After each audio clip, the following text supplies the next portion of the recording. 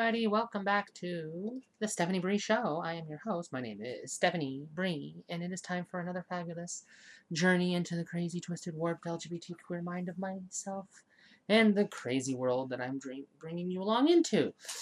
I had a pretty exciting week this week. A lot of good things happened, a lot of interesting things, and not so good things happened, but I got a lot done, and so I'm proud of that. I'm very excited, and I've made some progress in my life in a lot of different ways. So, yay!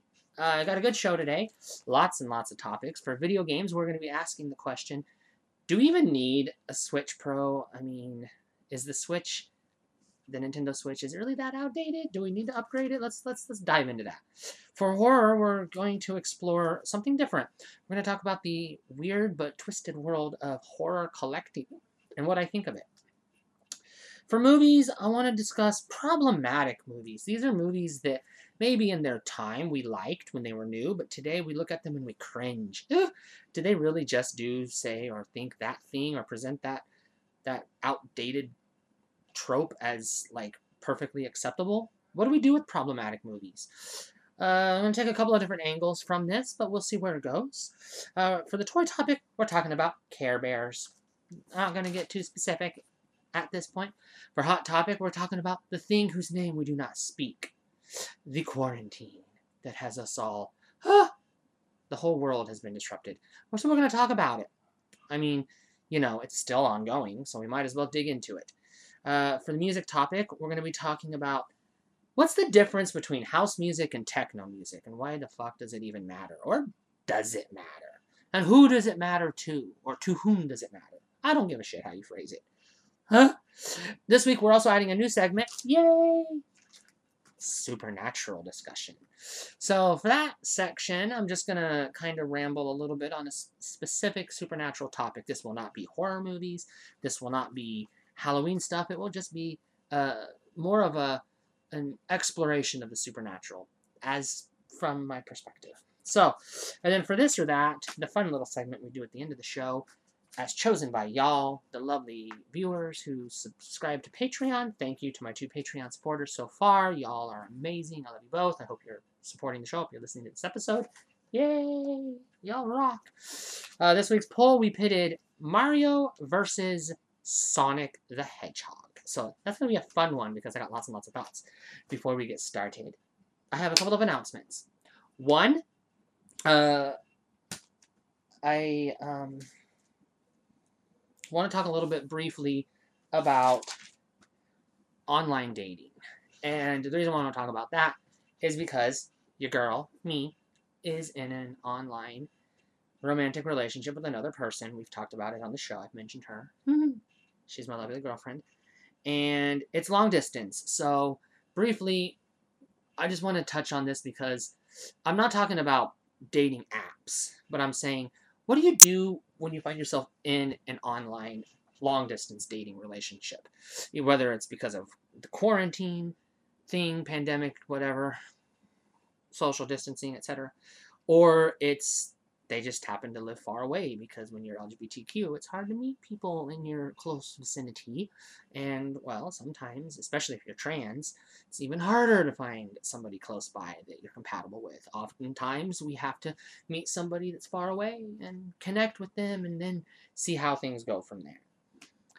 But one of the things I really have started to discover is finding unique ways to interact with one another so that it's not just simple phone calls or, I don't want to say boring Zoom face-to-face talks, but, you want to keep things exciting, spicy, and also you want to build intimacy, right? So that's what me and my partner are exploring, and that's the trick we're running into. So one of the things we did this week is we set up a Zoom date. I'm calling it a Zoom date. We didn't use the Zoom app. We used a different app, but I'm just going to say Zoom for shorthand because it's easier. And Skype, rest in peace, has been discontinued. And so we can't say we Skyped. But no, we had a Zoom date where we basically watched a movie together through Netflix. She shared her screen with me, and we were able to sit together in the dark, quietly watch a favorite of both of ours, a movie we had both seen before, but both enjoyed. And throughout that, we were able to make comments to one another. And it really did, to me, it felt like we were sitting on the couch in the same room watching the same movie, and it definitely helped with the closeness. So I'm going to try to explore that as I go, how other ways that I can. So if you are out there in the world and you watch this or hear this, if you're one of those who get it through the podcast, or if you're one of those who get it through YouTube, whatever, however you get it, I don't care. Let me know. What are some unique, fun, exciting things you do when you're exploring, when you're in these socially distant or just long distant relationships? So let me know how you make it work. Fortunately, I'm going to say fortunately for the both of us, she's asexual and I'm undecided, and therefore we're not necessarily in a rush to get to the. It's in her bio. She tells everybody she's ace, so I hope she's okay with me saying that. But I've written about it as well, my views. So we're not in a rush to get there, and since that's the case, I think it's easier for us to be comfortable where we are, but I know some people are like, oh, they just need to be together. So if you're one of those people, obviously share how you cope, but keep it PG, please, because my partner does not want to read adult-oriented content in that, I'm using air quotes, adult content, and I don't want to put her in an awkward position to make her uncomfortable. So please keep it PG. We're talking Disney Channel PG. Okay? Thanks. The other thing I wanted to share with y'all, normally throughout the show, I get to a point where, like, especially in the toy topic, I'll show off a specific toy. I'm not going to be able to do that for the next 2 or 3 episodes because I'm in the process of moving, and all my toys are packed up. But I have something, it's not a toy. This is legit serious. And this is another piece of updated personal news. So this is something I want to show with y'all. It came in the mail recently. This is my Brigid. I'm calling it idol, but it's just a statue of the goddess, the fire goddess, Celtic princess, warrior. I don't know if she's a warrior princess, but that's what I'm calling her for now. She's a triple goddess, goddess of fire, artisans, poets, and smiths, poets, and she's a healing goddess as well. So she uses water. She has water magic. I got this recently through Amazon, and I've recently converted to paganism. I was raised Christian. I started out just independent witchcraft and then sort of dabbled back and forth in various expressions. And on Wednesday, this past Wednesday, last week, it was the equinox. I performed a small ceremony dedicating my heart to the goddess Brigid. She's the Celtic goddess that the British Isles are named after. The island Britain is named after her. So, yeah, I felt a calling to her, and I feel like really compelled to bring her into my life. So, as such, I thought it would be, I could at least get a small. I don't have an altar in place yet because I can't practice at the moment where I'm currently living due to reasons, but I wanted to at least get the pieces together so that I can start when the time comes. And that's something I wanted to share because I feel freer now than ever. And this is one of the reasons why I wanted to add a supernatural section to the show, because I feel like it's something worth talking about. I know a lot of people are into things like ghost hunters and similar stuff, haunted castles and those kinds of things. Even cryptozoology and that sort of stuff. Well, no, I'm going to talk about it all. I'm gonna go down that road. I'm going to see where things go. Each week I'll try to have a topic, and I'm so excited to reveal the fun bumper music I picked for that, going into that segment too, because yay, it's very retro and very. I'm not going to say anything else. Fits right into the theme of the show. That's pretty much it. Like I said, the other thing my partner and I have been doing, and this is a lot of fun, is we play online games together. Specifically, what we're doing is we're both playing a game of Minecraft together, and this most recent session of ours, I built her a very elaborate hot tub, and I thought that was really neat.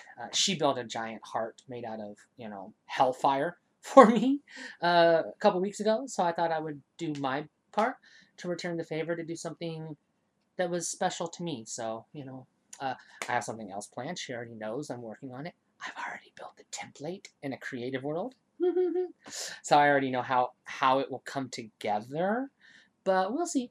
We'll see how if I can get all the correct blocks. But that might be down the road. Anyways, that's the intro. Let's go ahead and get into the show. So sit back and relax and have some fun. Hey, paisanos, it's the Super Mario Brothers Super Show! With the Mario Brothers and plumbing's a game. We're not like the others who get all the fame. If your sink is in trouble, you can call us on the double. We're faster than the others, you'll be hooked on the brothers. Hooked on the brothers.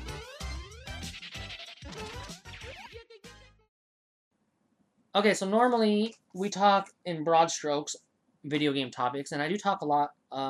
Mostly when I'm talking video games, it's retro video games. But occasionally I'll dabble in something semi-modern, specifically if it has anything to do with Sega or Nintendo or something from the 8-bit, 16-bit era, because that's where I'm, most fond. That's where I grew up with most of my experiences in. Today I'm talking about the Nintendo Switch. There's a lot of online rumors going around. People keep saying, when are they going to make a Switch Pro? When are they going to make a Switch Pro? And I don't want to get into the predictions of when are they going to do it, should they do it, or looking at past, consoles or handhelds or whatever and trying to say, oh, I think this is when they should do it. They've already missed their window to do it in accordance with what they should have done, following their pattern. So I think we can throw the playbook out the window because the Switch is a completely new thing for Nintendo. But it's not as new as you think it is. It's sort of something they've been trying ever since the very, very beginning, which I'm going to kind of briefly touch on all the different things that they've done over the years that have been moving us towards the Switch. So before I get there, I want to ask the question, do we need a Switch Pro? I don't want to try to predict when they'll do it. I just want to ask, should they do it? Do we need it? Is there a reason to upgrade it? And the reason why I'm asking that question is because I think that's a more important question than when will it happen. Because if they don't feel the need to do it, or they have something else coming, then it really doesn't matter when we think they should do it. If they don't think it's necessary, they're not going to do it. Which does, of course, beg the question, the follow-up question, what comes next? I'm not going to answer that right now, but I'm going to postulate at the end of this segment. So let's do the brief overview of everything Nintendo's done that looks like the Switch. So most people are familiar with Nintendo has, quote-unquote, always had a split division, right? They've always had most of their games on the home console and most of their games on the handheld system, and they've split their audience. And so the story goes that Nintendo has X number of developers, and so they can only make a certain number of games every year. Because of that, some of their developers, programmers, artists, animators, etc., are devoted to making games for the console.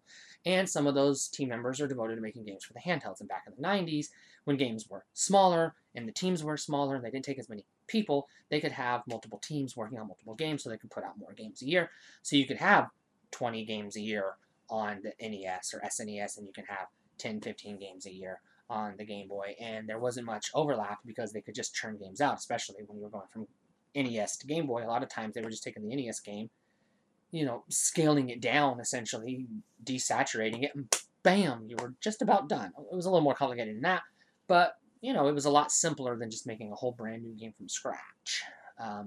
Especially a game that's in, HD and, widescreen and, big open world, game that you can explore. So the first thing I want to do is first of all, I want to dispel that myth. Nintendo's always had two divisions. No. There is a time in their history when they had one machine. All of their games came out on that one machine. And every Nintendo gamer in the world played that one machine. And that's the one time in the world Nintendo dominated the entire market. The Wii notwithstanding, and we're going to kind of put an asterisk next to the Wii and explain why that's a little bit different than the NES, but we're also going to kind of not paint the NES as the godsend that people say it is, because the NES, when people say the NES had 90% share of the marketplace, there's that's a misleading number, and I'm not going to go into it right now. I'm just going to say they're not talking computer numbers, they're not talking arcade numbers, they're not talking, other handheld numbers, because, pre-Game Boy handheld numbers. there's a lot of little caveats to that 90% claim that, Nintendo diehard fans like to throw out there. But let's push that aside for a second and let's just go with what was the first time Nintendo had a split audience? Well, that was when they were selling Game Boy and Super NES. The entire Super Nintendo run, in fact, people forget this, they had the Game Boy running side by side. The NES did not. The NES was already, it was well established by the time the Game Boy came along. So Nintendo wasn't splitting their developers making games for the NES and for the Game Boy. They were just starting up the Game Boy, and most of it was, here's games we already have. And if you look at the early NES or the Game Boy library, it was not just a lot of NES ports. It was games that were it was arcade ports. It was games that were already made, that already existed. But all they had to do was just make some tweaks. Now, Super Mario Land, notwithstanding, obviously. But even if you look at it, that was not a very complex game, and it probably didn't have a massive development cycle. And that was one of the things Nintendo touted as a benefit to them when they launched the Game Boy. They would be able to make small, bite-sized games in a, very fast pace so that they could build a software library in a hurry and give you a steady stream of software, which they did. They've been doing that ever since. The problem is, once we got to the Nintendo DS, the handhelds became as complicated as the consoles. And consoles, from the SNES to the N64, they didn't just go like they did from NES to Super Nintendo. They went from Super Nintendo to N64. There was a jump. It wasn't a step, it was a jump. You could look at NES games. There are certain NES games that you compare to Super Nintendo games, and if you squint hard enough and you're playing it on the right TV, you'd be hard-pressed to tell which is which system it's running on. I mean, obviously the Super Nintendo is more powerful, but, it wasn't, even when it first launched, I even remember a lot of people looking at Super Mario World and saying, I don't know, it looks more colorful, but until you saw them side by side, which didn't come until later, a lot of times, because kids' memories are kind of funky like that, it was hard to really picture. I mean, yeah, it was mind-blowing at first. It was like, wow, this is impressive, but then we'd play Super Mario Bros. 3 or Ninja Turtles, The Manhattan Project, or something that looked equally impressive on the NES, and we'd be like, but is it that much better? And that was the thing. But N64, Mario 64, that was huge. But that was the king. Nintendo knew they were making games. They knew the home console market was their primary market. The handheld was just a supplement. So what did they do? They created the Super Game Boy. This was their first attempt at a quote-unquote hybrid, merging the handheld audience and the console audience, because Nintendo didn't want to split their audience in two. That wasn't their intention. They didn't know that's what they were doing. We, in hindsight, look back and we can see that it's very clearly what they did. They just didn't do it on purpose. And you could tell that ever since that split, Nintendo has been taking steps to get those two back to merge, those two audiences back in sync so that they can merge them back into one again, which is what they did with the Switch. When you look at the N64 and the Game Boy Color, which was its direct counterpart, those things they're not just miles apart, they're continents apart. The Game Boy Color is NES, and the N64 is, like supercomputer compared to the NES. It's way more advanced. So how do you take an N64 game and you cram it on a Game Boy Advance cartridge? You don't. You just make an NES game that, is based on the same concepts as the N64 game. Or you just make a whole new game. Or you just don't make that game for the Game Boy Color. So, a lot of times what we forget is Nintendo didn't want to split their audience. The Game Boy Color, to Nintendo, it was the culmination of the Game Boy. It was like, here, this is us finally getting the Game Boy to reach its fullest potential. To them, the Game Boy Advance was the true next step, the true successor. This was the new, more powerful hardware, more colors, more buttons, more ergonomic hardware, more advancements and things like that. The Game Boy Advance, and then they revised that to the Game Boy Advance SP, which it's the Game Boy, Game Boy Pocket, Game Boy Color, and then the Game Boy Advance SP Micro, DS, DS Lite, DSi, 3DS, 3DS XL, 2DS, 2DS, new TDS, etc., etc. That's why people are like, oh, when are they going to make a Switch Pro or a Switch Revision? Well, they've already done the Switch Lite, and now they've got the Switch, I don't remember what it's called, the new Ultralight or whatever it's called. I don't know. Anyways. But no, here's the thing. The Game Boy Advance was the next step. The Game Boy was a portable NES, sans color, but the Game Boy Color was basically just a portable NES. The GBA was a portable Super Nintendo, so Nintendo just stepped up to the next level, right? Their handhelds were, a generation behind their current gen console. They were, always one generation behind their current gen console. But Game Boy Advance came out, or actually at this point it would be 2 generations behind, because the Game Boy Advance was on the scene when the GameCube was on the market. But Nintendo tried really hard to bring, not just like they did with Super Game Boy when they gave you Super Game Boy, like, here, you can play your Game Boy games on your Super Nintendo. That way you could still play Game Boy games and not have to you can play them at home, play them on the TV, and not have to dig out the Game Boy and the batteries and everything. But that didn't work for everybody because there were some people that didn't have the Super Nintendo. They just had the Game Boy. Nintendo didn't want that. They wanted to sell you 2 machines. So what did they do in the GameCube era? They did the convoluted connectivity crap. I love the GameCube. I miss the GameCube days. Those were some of the best days in gaming, in my opinion.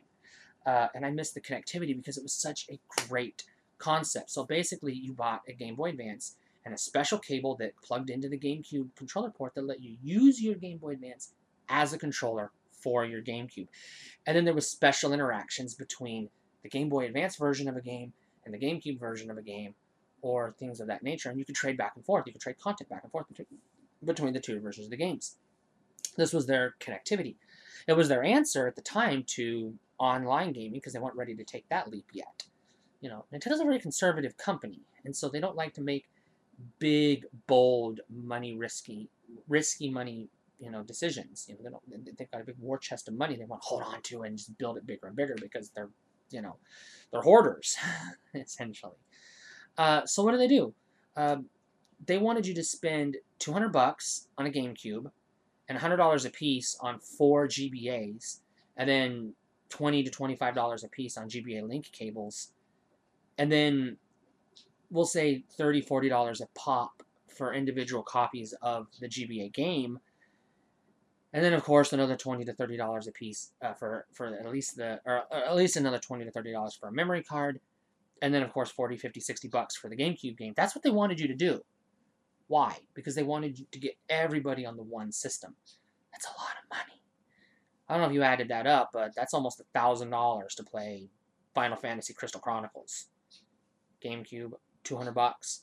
4 GBAs, that's that's 400 bucks. So that's $600 right there.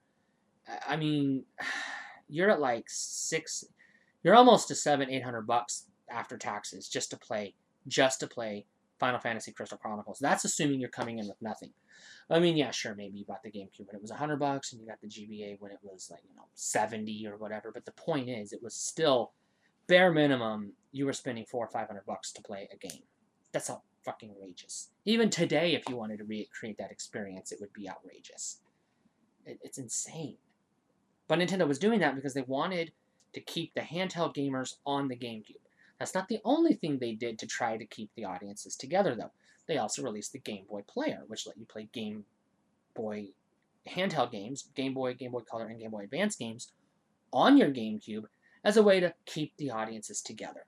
So they were really pushing that, hey, if you have a Game Boy, you want to get a GameCube for the connectivity. If you have a GameCube, you want to get the Game Boy Player so you can play the Game Boy game so you're not missing out. Because Nintendo knew, hey, we can only make... we can't make 30 Super Nintendo games a year anymore. The N64, we can make 3 games a year, or 4 or 5 games a year. GameCube comes along, we can maybe make 3, 4 games a year, 5 games a year, but they're bigger games, so you're looking at 2 or 3 games a year. 2 or 3 games a year is not enough.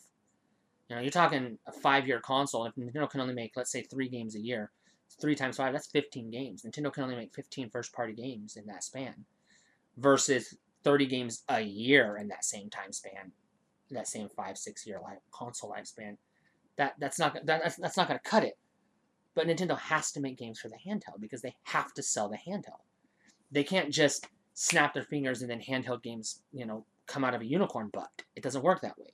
They have to pay a team of developers to sit down and design those games. Those developers that are making those Game Boy games are not able to help make GameCube games.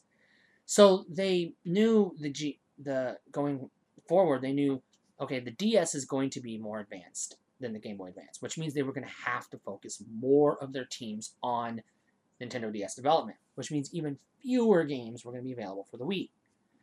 So what did they do? They did the thing we all hate that they did. They didn't advance the technology at all. They said, here's GameCube level of technology. We're just going to stay here for 5, 6 more years, 7 more years.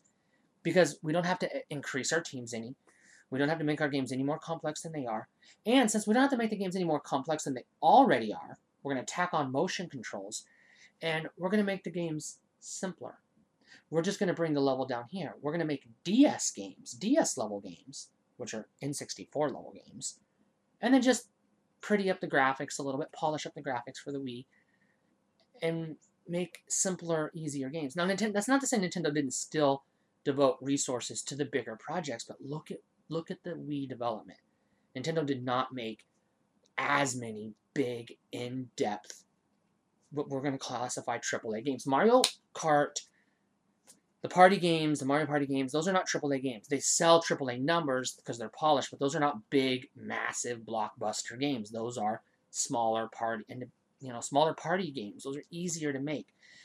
Smash Brothers is a big undertaking, but it's not as big of an undertaking as the new Mortal Kombat or new, Tekken. Those games that they put lots and lots of detail into. So a lot of what Nintendo did was they had to scale things down a little bit. They had to pull it back. So they kept making console games at the last 2 generations. Oh, we're going to make our big games, our big, broad, epic games at GameCube level, because we can already do that. We've already got the assets. Those games are already made. We can just take those game engines and just make a new game. We've already made, for the GameCube, we've already made Wind Waker. All we have to do is just change the assets a little bit. Now we've got Twilight Princess. We can reconfigure a couple of things, tack on some motion controls, and now we've got Skyward Sword. There you go. Easy peasy. We've already made Super Mario Sunshine. Hey, we make some modifications. We could tweak a couple of things, add some motion controls, and bam, we've got 2 Super Mario Galaxy games, and we didn't have to try as hard. New Super Mario Brothers. Here, we have a DS game. Let's just scale up the resolution, tack on some motion controls, tweak some of the puzzles, and then bam, we got another game. They did a lot of that on the Wii. I'm not saying that's bad, and I'm not dogging the Wii, but I'm saying the Wii was a lot of, here's the GameCube game you already own. Here's a remake of that same game. It's not a sequel, but we're calling it a sequel. Even though it's really just the same game with now with motion controls. And there was a lot of now with motion controls. They sold you literally games that were just ports of GameCube games on the Wii, which was just a GameCube with motion controls. And then they sold it to you with instead of just here's an online patch to add motion controls to your favorite GameCube games, because they couldn't do that. Well, they could have done that, but they didn't want to do that. They wanted to sell you another $60 game that you already paid $60 for 5 years ago. But the thing that they didn't do in the Wii is merge the audiences. Why? Because the DS was so popular. They didn't want DS gamers on the Wii, but the Wii was so popular, they didn't want Wii gamers on the DS. They didn't need that. The 2 systems were popular. The reason why I put an asterisk back against the Wii way back is because the Wii was not in direct competition with the other systems. The Wii was down here, the other systems were up here. In terms of sales, yes, they blew the other 2 out of the water, but not by far. They only sold like 12 million systems more than the other 2. Everyone makes out like, oh, Nintendo owned that generation. No, they did okay. That was the first time that they actually like legitimately, quote unquote, won the console war, but I can't really say that they won. I'd say that they were fighting a different battle, World War II was off over here, PS3, Xbox 360, and then Nintendo's over here, fighting the Martians who aren't even attacking us. There's nobody on Mars, so they just like planted their flag and declared a victory. That's what the Wii was. It's not It's not like they won the console war. It's just that they just didn't fight. They just didn't even fight. They just played in the sandbox and pretended like they won the war, because they had more fun, I guess. I don't know. They sold more systems. So how does that come back to the Switch? Well, again, you look at the Wii U. What was it? It was a reverse of the Switch, right? It was an HD Wii widescreen Wii that was going to take more resources. Even fewer games could come out at a time, which meant they had to devote, they had to spend more time on remakes and scaling up 3DS games, because the 3DS was just GameCube level quality games. So you had this problem where they couldn't get people to buy both systems, because they could only make now, because now it takes GameCube level of development teams to make games for the 3DS. Now they can only make 5 or 6 games a year for the 3DS, and they can only make 1 or 2 games a year for the Wii U. That's not enough. Now some people are going to scream, your numbers are off. They clearly made more games than that. I'm talking like the same scale of games they were making. We're not talking little indie titles. We're not talking like the smaller games that were just ports. We're not talking the little collectathons or Nintendo Land or whatever. If you look at the games that came out, there weren't a lot of like meaty games. Whereas you look at the Super Nintendo, Nintendo made games that were on par with what was classified as the AAA games at the time. They're still making games at that level, but those games aren't AAA anymore. Yeah, if Donkey Kong Country Tropical Freeze came out in 2007, that would be a AAA game. But in 2014, it's not a AAA game, because the times have changed, the expectations have changed. The Switch gets AAA titles, and it gets, the Switch answered all of their problems, because it basically took them back to the NES.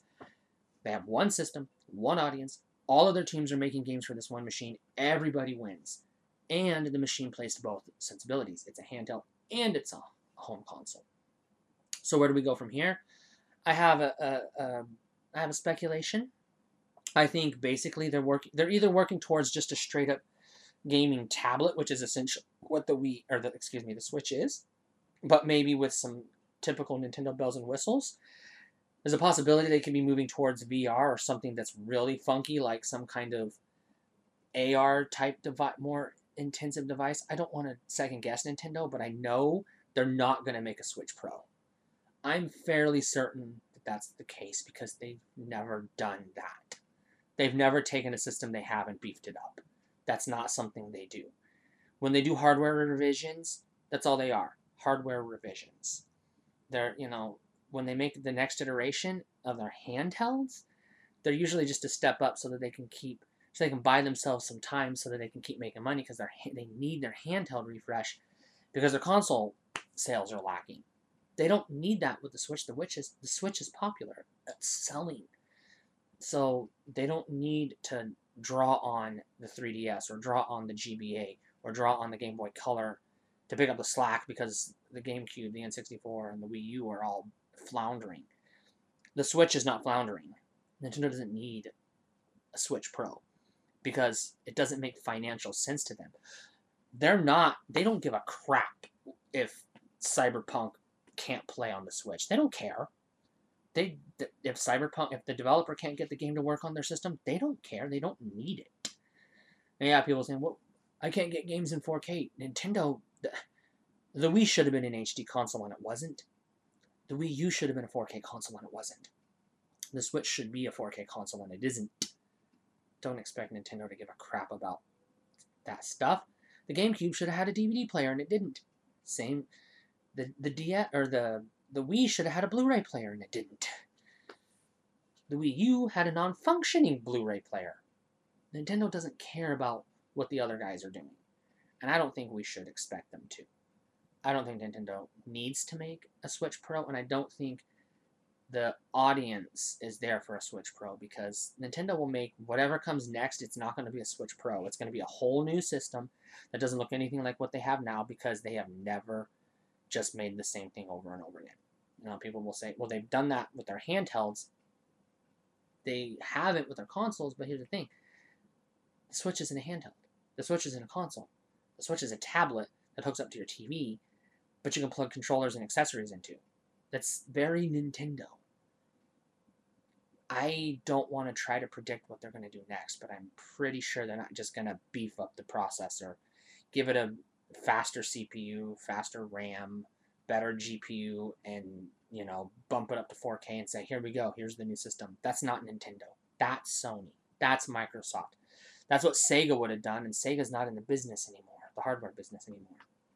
No, that's not Nintendo. Nintendo won't do that. Don't expect Nintendo to do that. If you're expecting Nintendo to do that, you either don't know Nintendo very well, or you don't play Nintendo like the die-hard Nintendo gamers do. Because Nintendo's got multiple facets to their fan base. Where do I fall? Unfortunately, I ran out of money recently. I had to sell my Switch. I don't have the money to buy another one, and I'm not buying one anytime soon. And they're not going to win me over to buy a new one with the Switch Pro because I don't have any use for it. If I'm going to buy a new console that's beefy and to play current games, I'm going to buy a PS5. Because the Switch wasn't even on par with my PS4. And I have a PS4 because when I'm playing console games, I want that horsepower. I don't want compromise. The Switch, to me, is supposed to be compromise. It's handheld.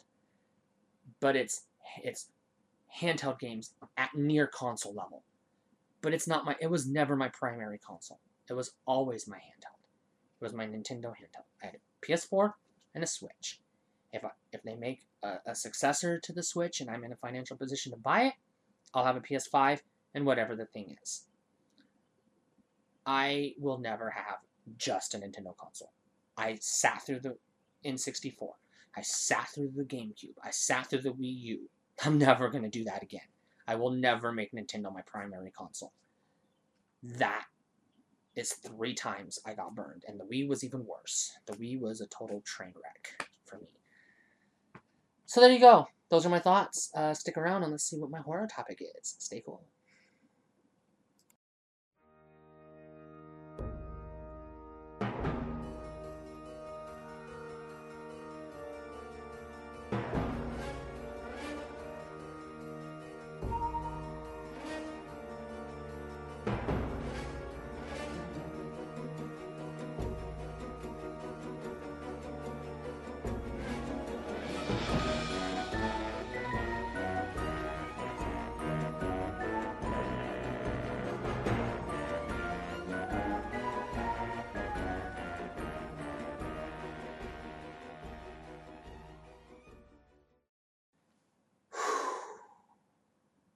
You know how sometimes I talk about horror movies?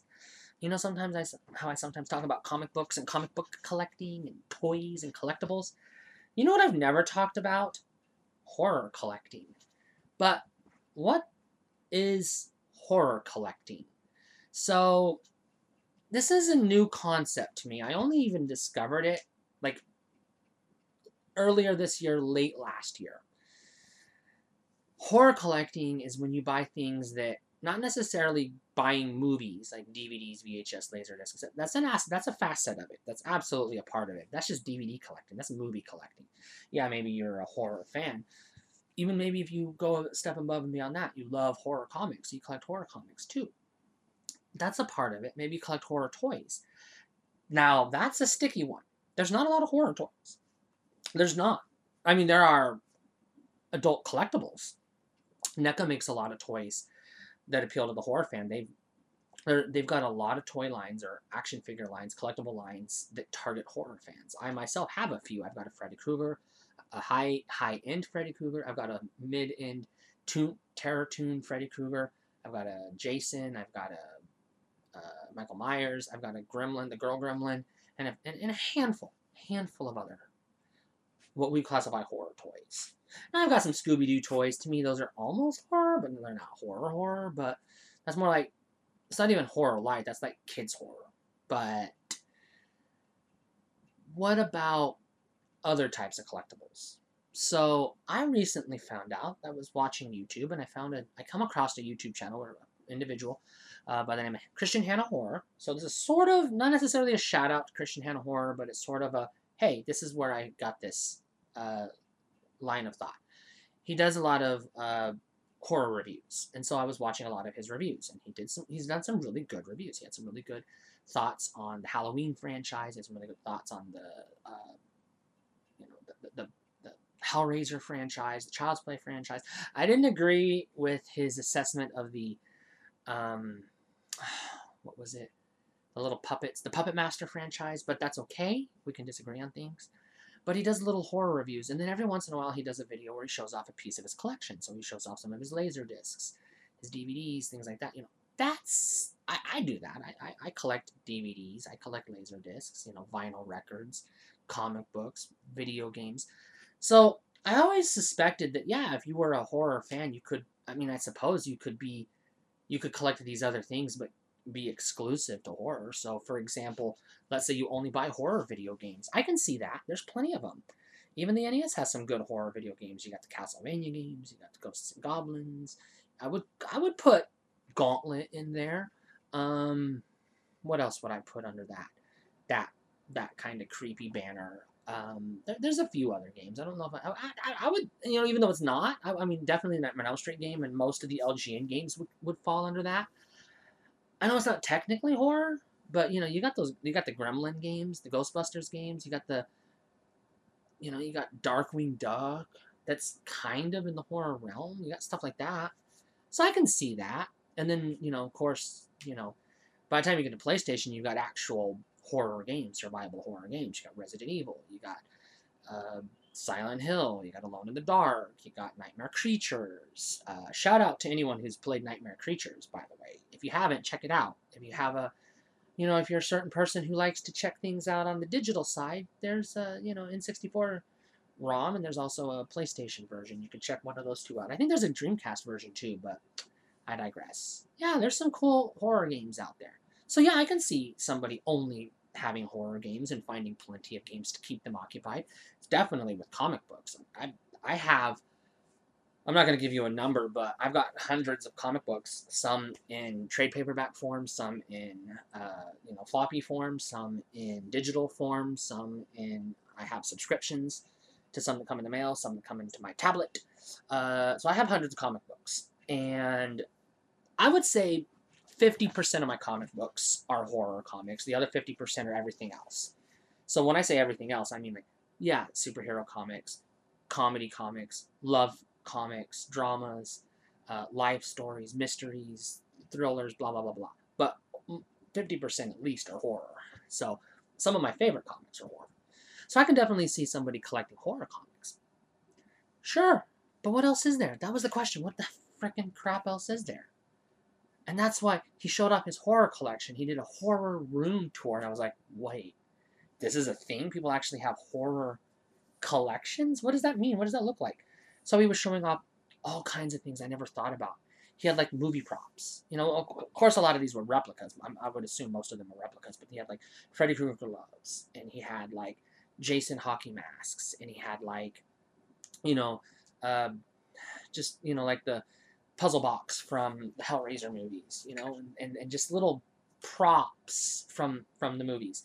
But he also had busts, heads of different characters. So he had Jason heads and Michael Myers heads, Freddy Krueger heads, and Chucky heads, and Pinhead heads.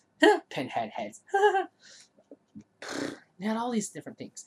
And then he had masks, and he had costumes, and he had full-sized, I don't know what you call those things, but full-sized, life-size dolls or statues or whatever. And then he had posters, and he had little trinkets and little knick-knack thingies, and he had Funko Pops and action figures and all kinds of things, keychains and all these things. And I was like, wow, there's that's a horror fan, Like me, I love horror, but I like other stuff too.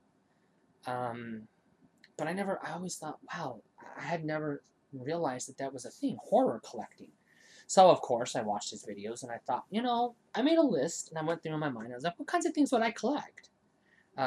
Obviously, I'm not ever going to buy dolls. You know why? I'm talking ugh. Okay, so demon dolls or things like that, little, Chucky dolls, or little miniature versions of the Puppet Master dolls, or Annabelle. Oh, no. I watch WWE. I like Alexa Bliss. But when she pulls that doll out, I leave the room. No.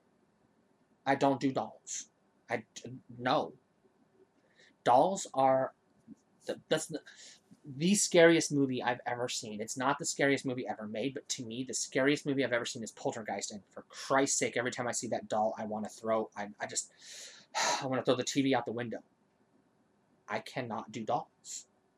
So I don't anticipate that I would ever buy busts or little demon dolls. I'm gonna call them demon dolls.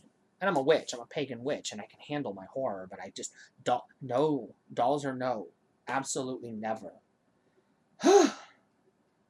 So, but I don't know. I can definitely see myself collecting posters and maybe like Freddy Krueger gloves. That would be fun. That would be cool.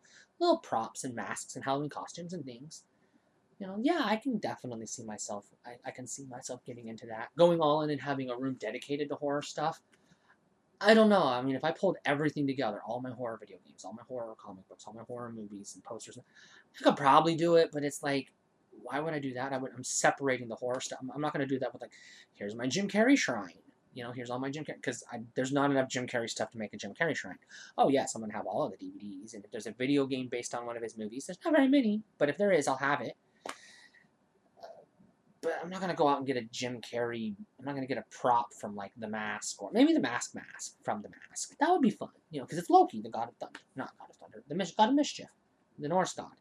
Because when I was a kid, when I was first getting into witchcraft, Loki and Thor were the two gods that I revered when I was a child. So yeah, I could definitely see myself getting into Loki. Sure, I could get a Loki mask. That would be kind of cool from the mask. But I don't want to like I don't know, like the little UPS busted up box, little fuzzy fake stuffed dog from Ace Ventura. I don't need that. I don't need that. I don't need a Jim Carrey shrine. But a Freddy Krueger shrine? Maybe. But I got to looking at it, and I got to thinking, are there other people out there who would classify? And I know there's a lot of horror fans, huge horror community, absolutely. But horror collecting, I never really thought of that as a thing. So my question is, if you're a horror fan, do you collect horror items, trinkets, memorabilia, etc., etc., etc., and have a dedicated space to your horror, quote unquote, I'm using quotes here, horror collection? Or do you just like, well, no, I got a lot of horror stuff, but I keep it all with my other stuff. I don't like have it dedicated. Do you have animatronic mannequins and life size, things like that? Little miniatures or whatever. I don't know. What do you have? What do you do? This is a strange topic for me. Because I'm a socialist. I'm not gonna shy away from that. I'm not a big fan of capitalism. So it seems to me like, yeah, you want to support the artists, but I don't necessarily want, now, bear with me because I am contradicting myself as a toy collector, because I'm going to talk about my toy collection in the next segment, but that's a little different, and I'll kind of talk, it's not that different, but this is the thing, this is why I'm conflicted, because it's like, do I really want to commercialize my movies? Do I want to give somebody else money to have a piece of that movie? I mean, I do buy toys from movies I like, so maybe I already do.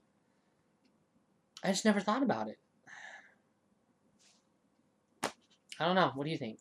This is a short topic because I have nothing else I can add. I just really wanted to kind of ramble on this for a minute because I've never really put that much thought into it, but I think it's fascinating. It's neat that there are people out there that just exclusively collect horror stuff.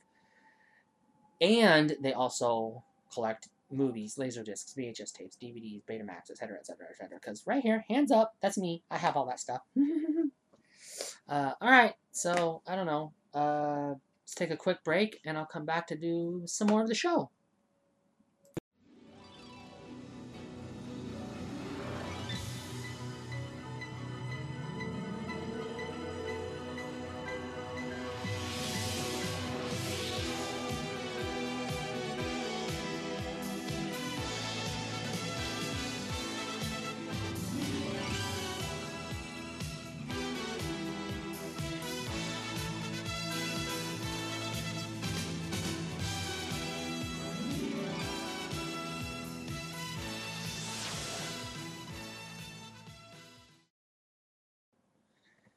What do we do with problematic movies? Am I going to talk about Blazing Saddles? Oh, hell no, I'm not touching that. Do you see the color of my skin? It's, if you're watching this video, you see that I'm the same color as the white wall behind me. If I shaved my head and stopped moving, you wouldn't see. I'd close my eyes, you wouldn't be able to tell I was here. I'm a ghost. That's why I wear black, because otherwise you wouldn't know I was here. If I didn't wear, okay. Yes, no, I'm way not qualified to talk about a movie that drops the N-word like it's just a regular part of the U.S. English vocabulary. That's not me. But you know what I can talk about? Because I'm queer, I'm bi, I'm trans. I can talk about movies that are problematic for us, for the LGBTQ community. One such movie that I come across recently is Mean Girls. But I'm not going to just sit here and pick apart Mean Girls. And I'm not going to sit here and go through the whole, ew, eek, I didn't realize that movie was that homophobic. Oh, ouch. I didn't notice that movie was that racist. So, yeah.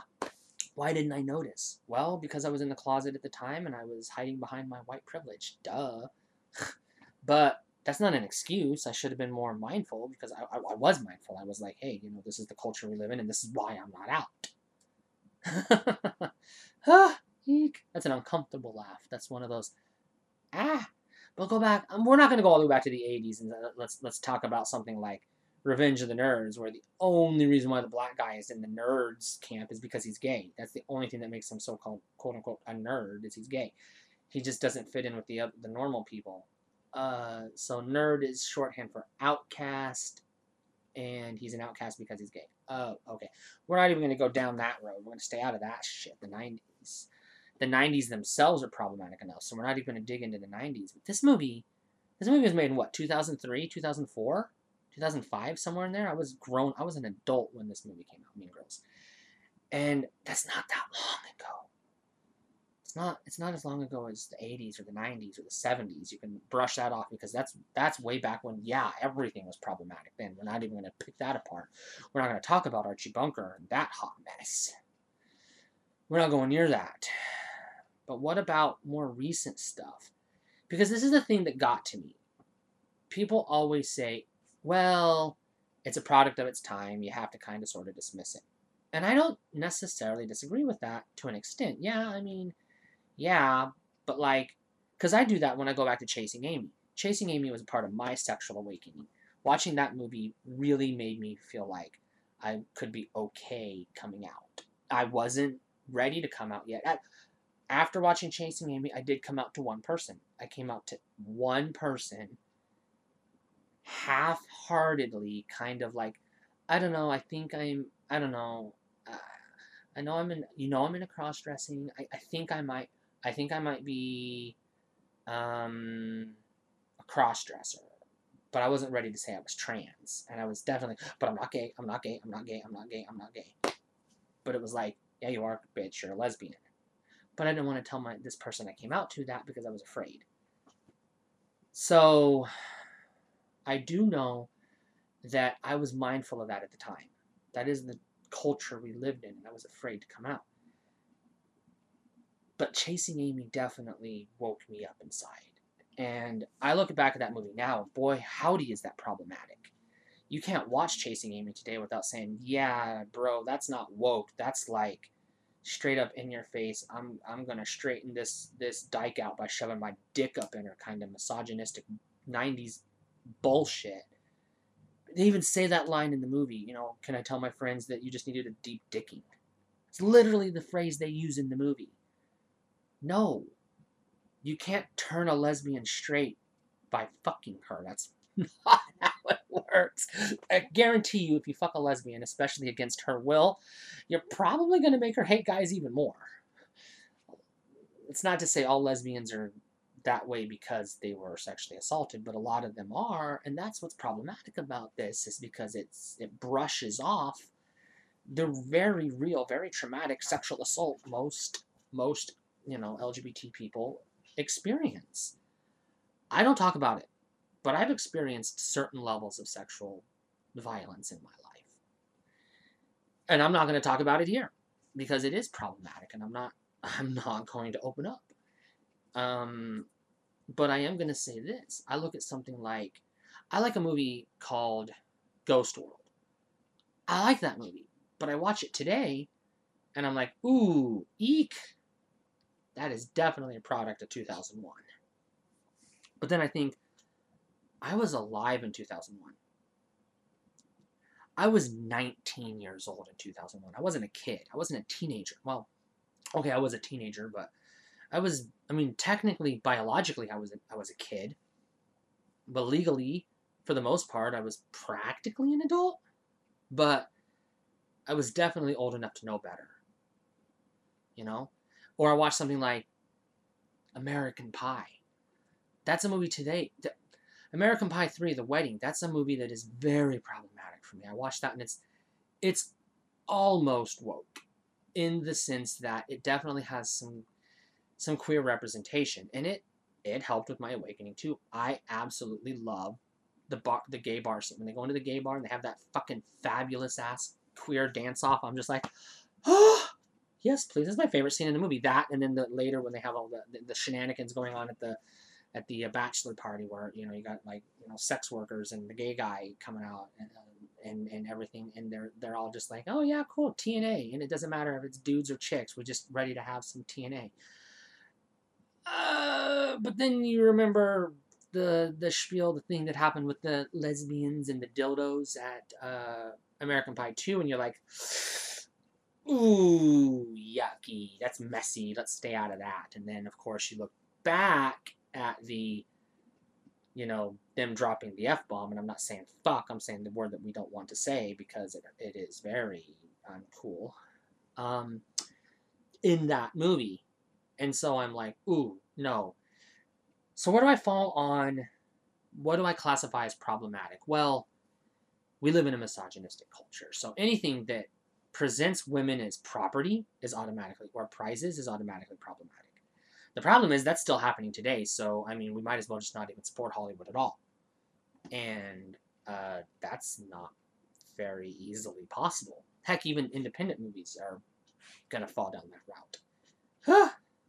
Even seemingly innocuous, innocent, perfectly kid-friendly Disney shit is, here's the princess, and the prince doesn't even know it's his true love because her shoes don't fit. She's wearing the wrong shoe. I can't recognize her because she's not a person. She's an object. That's problematic in and of itself. We're not talking about that. We're talking about movies where they say the R word, which I'm not going to drop. We're talking about movies where they say faggot.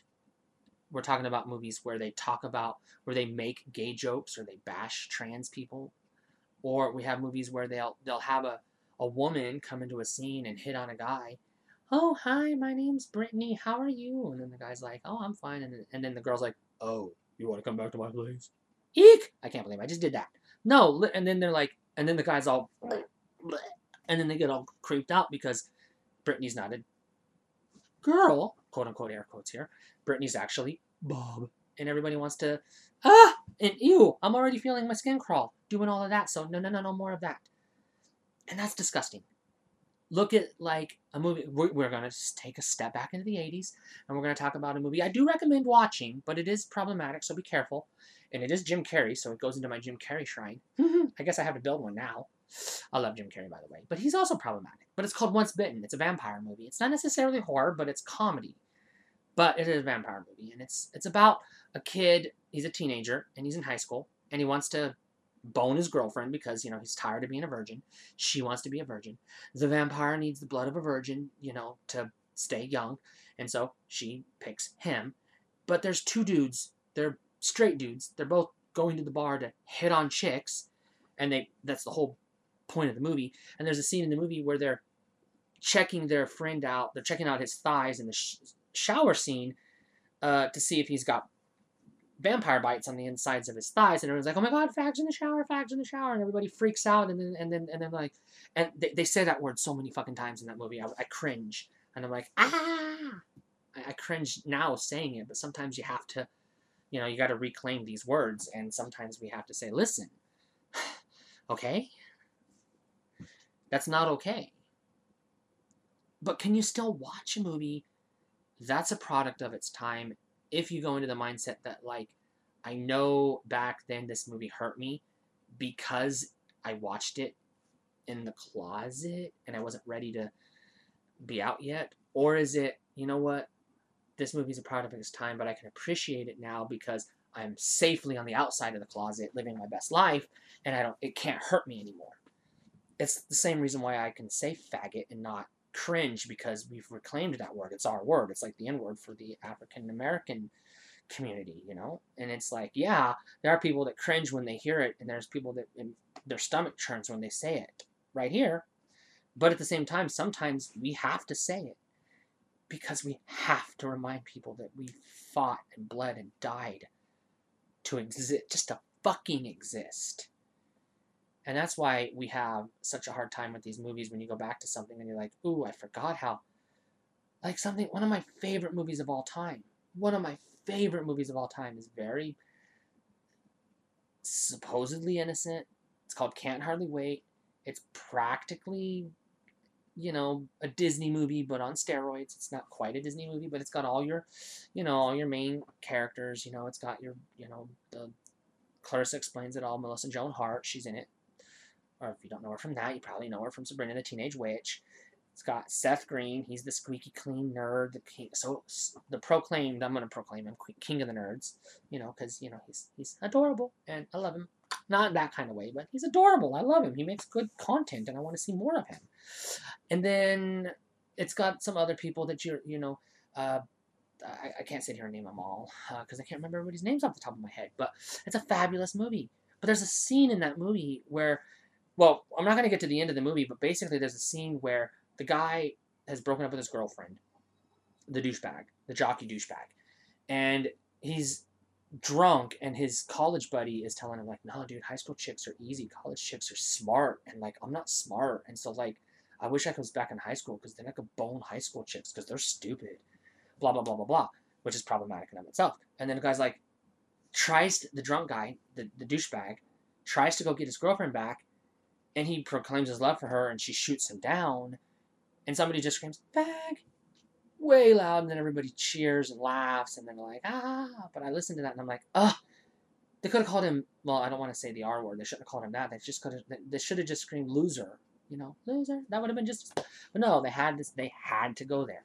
So even a movie I love is tainted. Now, of course, it's further tainted when you get to the end of the movie, because the whole setup is, they're going to take nudie pictures of him, get him drunk, make him pass out on the ground, and then they're going to pass out another guy, and they're going to make it look like they were having gay sex together in the pool shed. And it's like, that's how they're going to destroy this guy, is by telling everybody he's gay. Ouch. Now, when I was a kid, I thought it was a funny-ass movie. Now I look at it and I'm like, ooh, ouch. So that, can I still watch Can't Hardly Wait? Am I still allowed to watch it?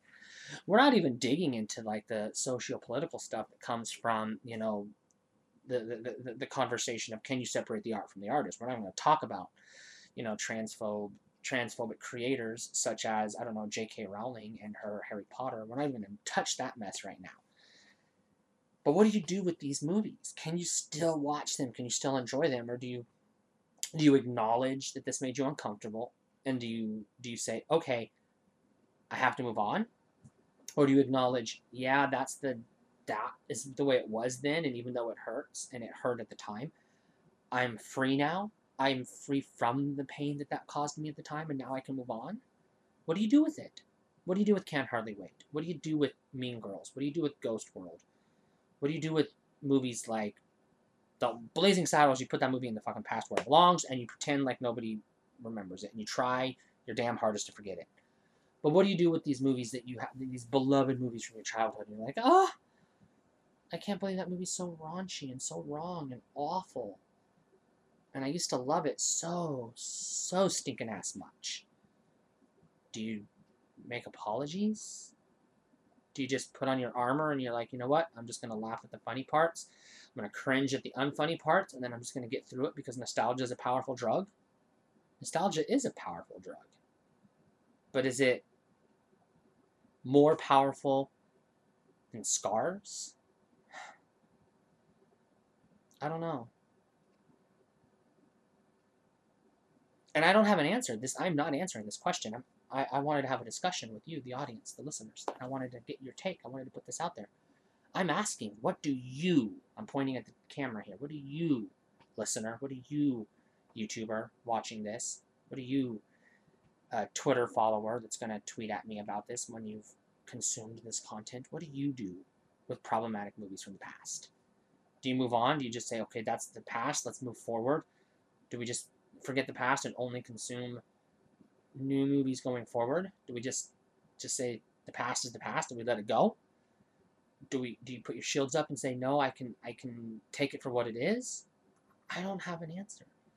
Because this isn't the first time I was watching a movie and I was like, ooh, ouch, that stings now. It stung when I was in the closet and I watched it, but I had to pretend to laugh at it, because if I didn't, people would be like, why didn't you find that funny? That was hilarious. And if I didn't laugh, then that would have tripped their gaydar, and I wasn't ready for that yet.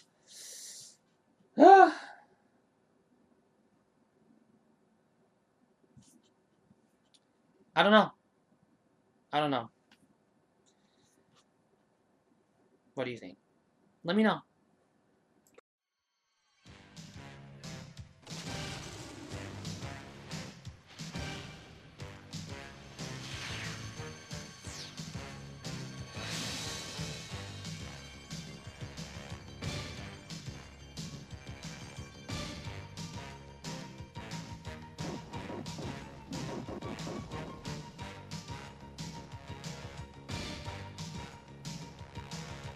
Crashing through the sky comes a fearful cry.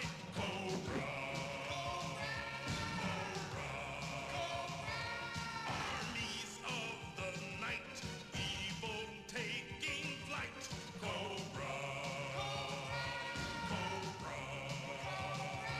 Nowhere to run, nowhere to hide. Panic spreading far and wide. Okay, so this week's toy topic is going to be a little lighter than some of the ones I've done in the past, and this isn't going to be one where I try to answer a question or ponder anything big or just go over anything random. I'm just going to, first of all, I'm going to show off my toy. This is a Care Bear. It's Grumpy Bear. Aw, Grumpy Bear. He's sad, but I'll make him happy. I'll give him a hug. It's not a new toy, but I like to. I try to show off a toy every chance I get, and like I said, I won't be able to show off for the next couple of weeks because all my toys will be packed because I'm in the process of moving. But I keep my Care Bears on my bed. They're sleeping with me, but he's the only one I can grab right now because the other ones are either put away or they're out of reach. So today's topic is Care Bears. I want to talk about the toys, what they mean to me, and I'm not going to go into the history of Care Bears, the development of Care Bears, none of that, because it's capitalist. It's somebody had an idea and said, hey, we can make these really cute little colorful teddy bears, trading cards, and sell them or Hallmark cards, and sell them and make lots of money off of it. And someone else said, hey, if we're going to do that, why don't we make a cartoon out of it? And hey, if we're going to do that, why don't we make these into toys? And hey, if we're going to do that, why don't we make a movie out of it? And hey, if we're going to do that, ka-ching, ka-ching, ka-ching, capitalism. That's what they did. I don't want to talk about any of that. Let's just talk about what are Care Bears. This is the reason why I want to talk about Care Bears. When I was a kid, I always knew I was not a boy. I was a assigned male at birth. I was born, the doctor saw a thing, and he said, oh, it's a boy. And they handed it to my mom, and my mom gave me dead name, and dead name is a boy's name. And then they took me home, and they said, okay, you're a boy. You like sports, and you like the color blue, and you like cars for some reason. And I guess you like guns, and big, buff, muscular, ripped wrestling dudes, and like American Gladiators and military soldiers, blah, blah, blah, blah, blah, blah, blah. And I was like, no, I like Rainbow Brite. Can I play with Rainbow Brite? And they were like, no. So my parents didn't let me play with Rainbow Brite. I was like, no, you can't play with Rainbow Brite. That's a girl's toy. Okay, I like Popples. Can I play with Popples?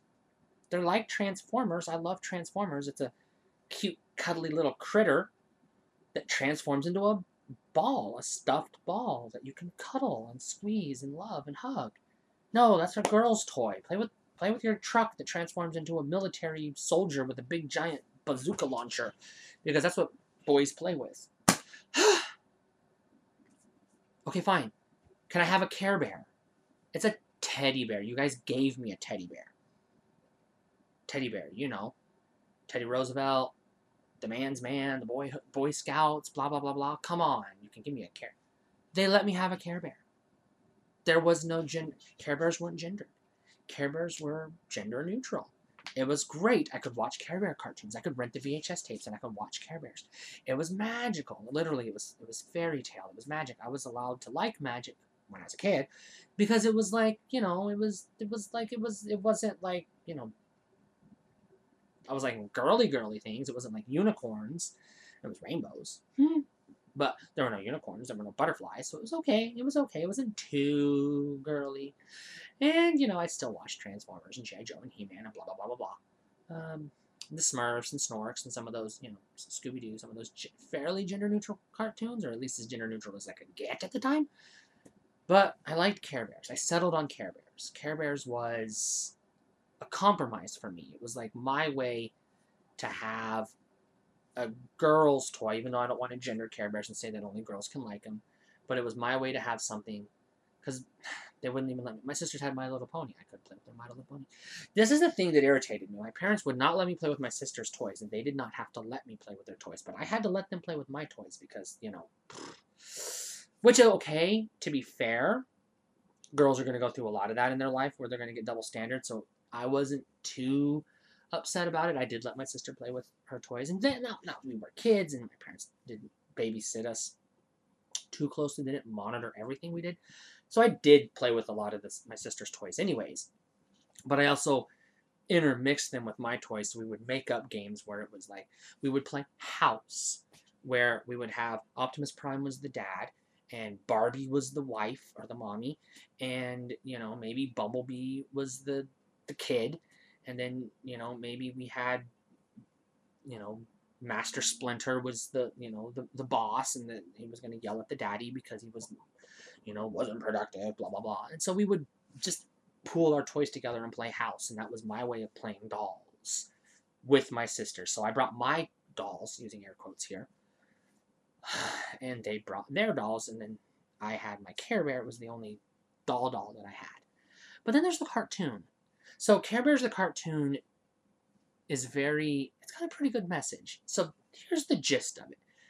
You have these magical Care Bears that live up in the clouds that have the ability to use magic to spread cheer and happiness. And so you have these dark cloud guys that go around and try to spread bullying and pain and suffering. And so basically you have these nasty critters that go around and try to pick on kids and make them feel bad about themselves. And then the Care Bears show up and try to love away the problems, and then they make the kid feel better about themselves. So I don't remember the specific plots to any individual episodes, but it was basically like, this kid's sad, let's make him happy. Why are you sad, kid? Oh, let's use our magic to make you happy. And then Care Bear stare, and then the rainbow comes out of their tummies, and then everything's okay. I loved it. I loved it. Now I've got a great big old Care Bear collection, and I'm, yay, happy. But not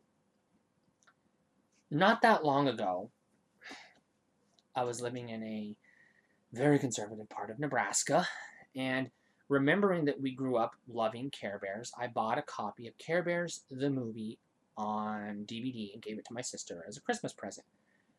And she watched it. She gave it back to me and said she couldn't accept it. She didn't want it because she couldn't let her kids watch it because that was, I'm using air quotes, that liberal garbage about everybody's fine, let's just, love fixes everything, hippie BS, you know, bleeding heart, blah, blah. And I was like, what? And so I got to thinking about it, and I was like, is it wrong to want to teach your kids that it's okay? Like, I mean, what?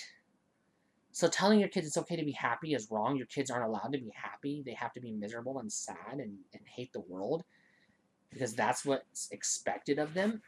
And so, of course, you know, it's just an innocent cartoon, and she was all like, no, it's liberal propaganda. And that was the first time I heard anybody accuse Care Bears of being liberal propaganda. And of course, I'm, you know, a socialist, I'm very liberal, so I'm just like, I wasn't telling people I was at the time, because I was in Nebraska, and my family was very, you know, I mean, at the time, it was pro-W, George W., and then it was pro-Trump, and now I'm just like, but,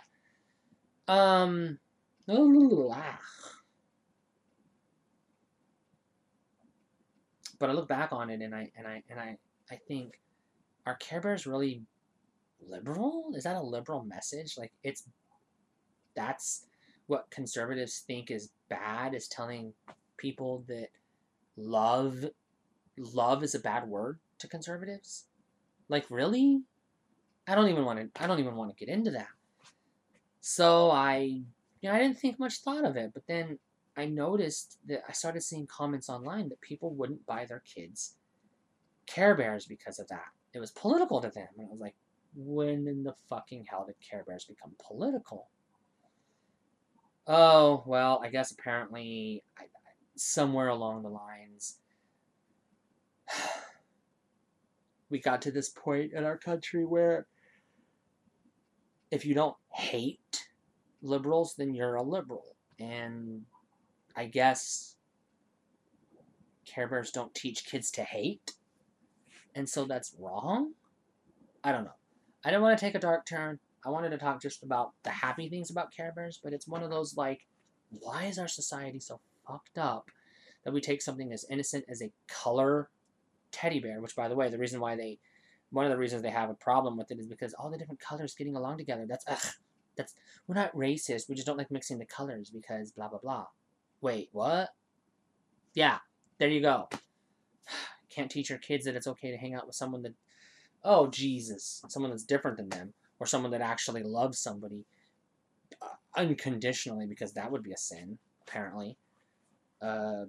Or loves the wrong person, because that would be a sin apparently. I don't know. So, what are my personal thoughts on Care Bears?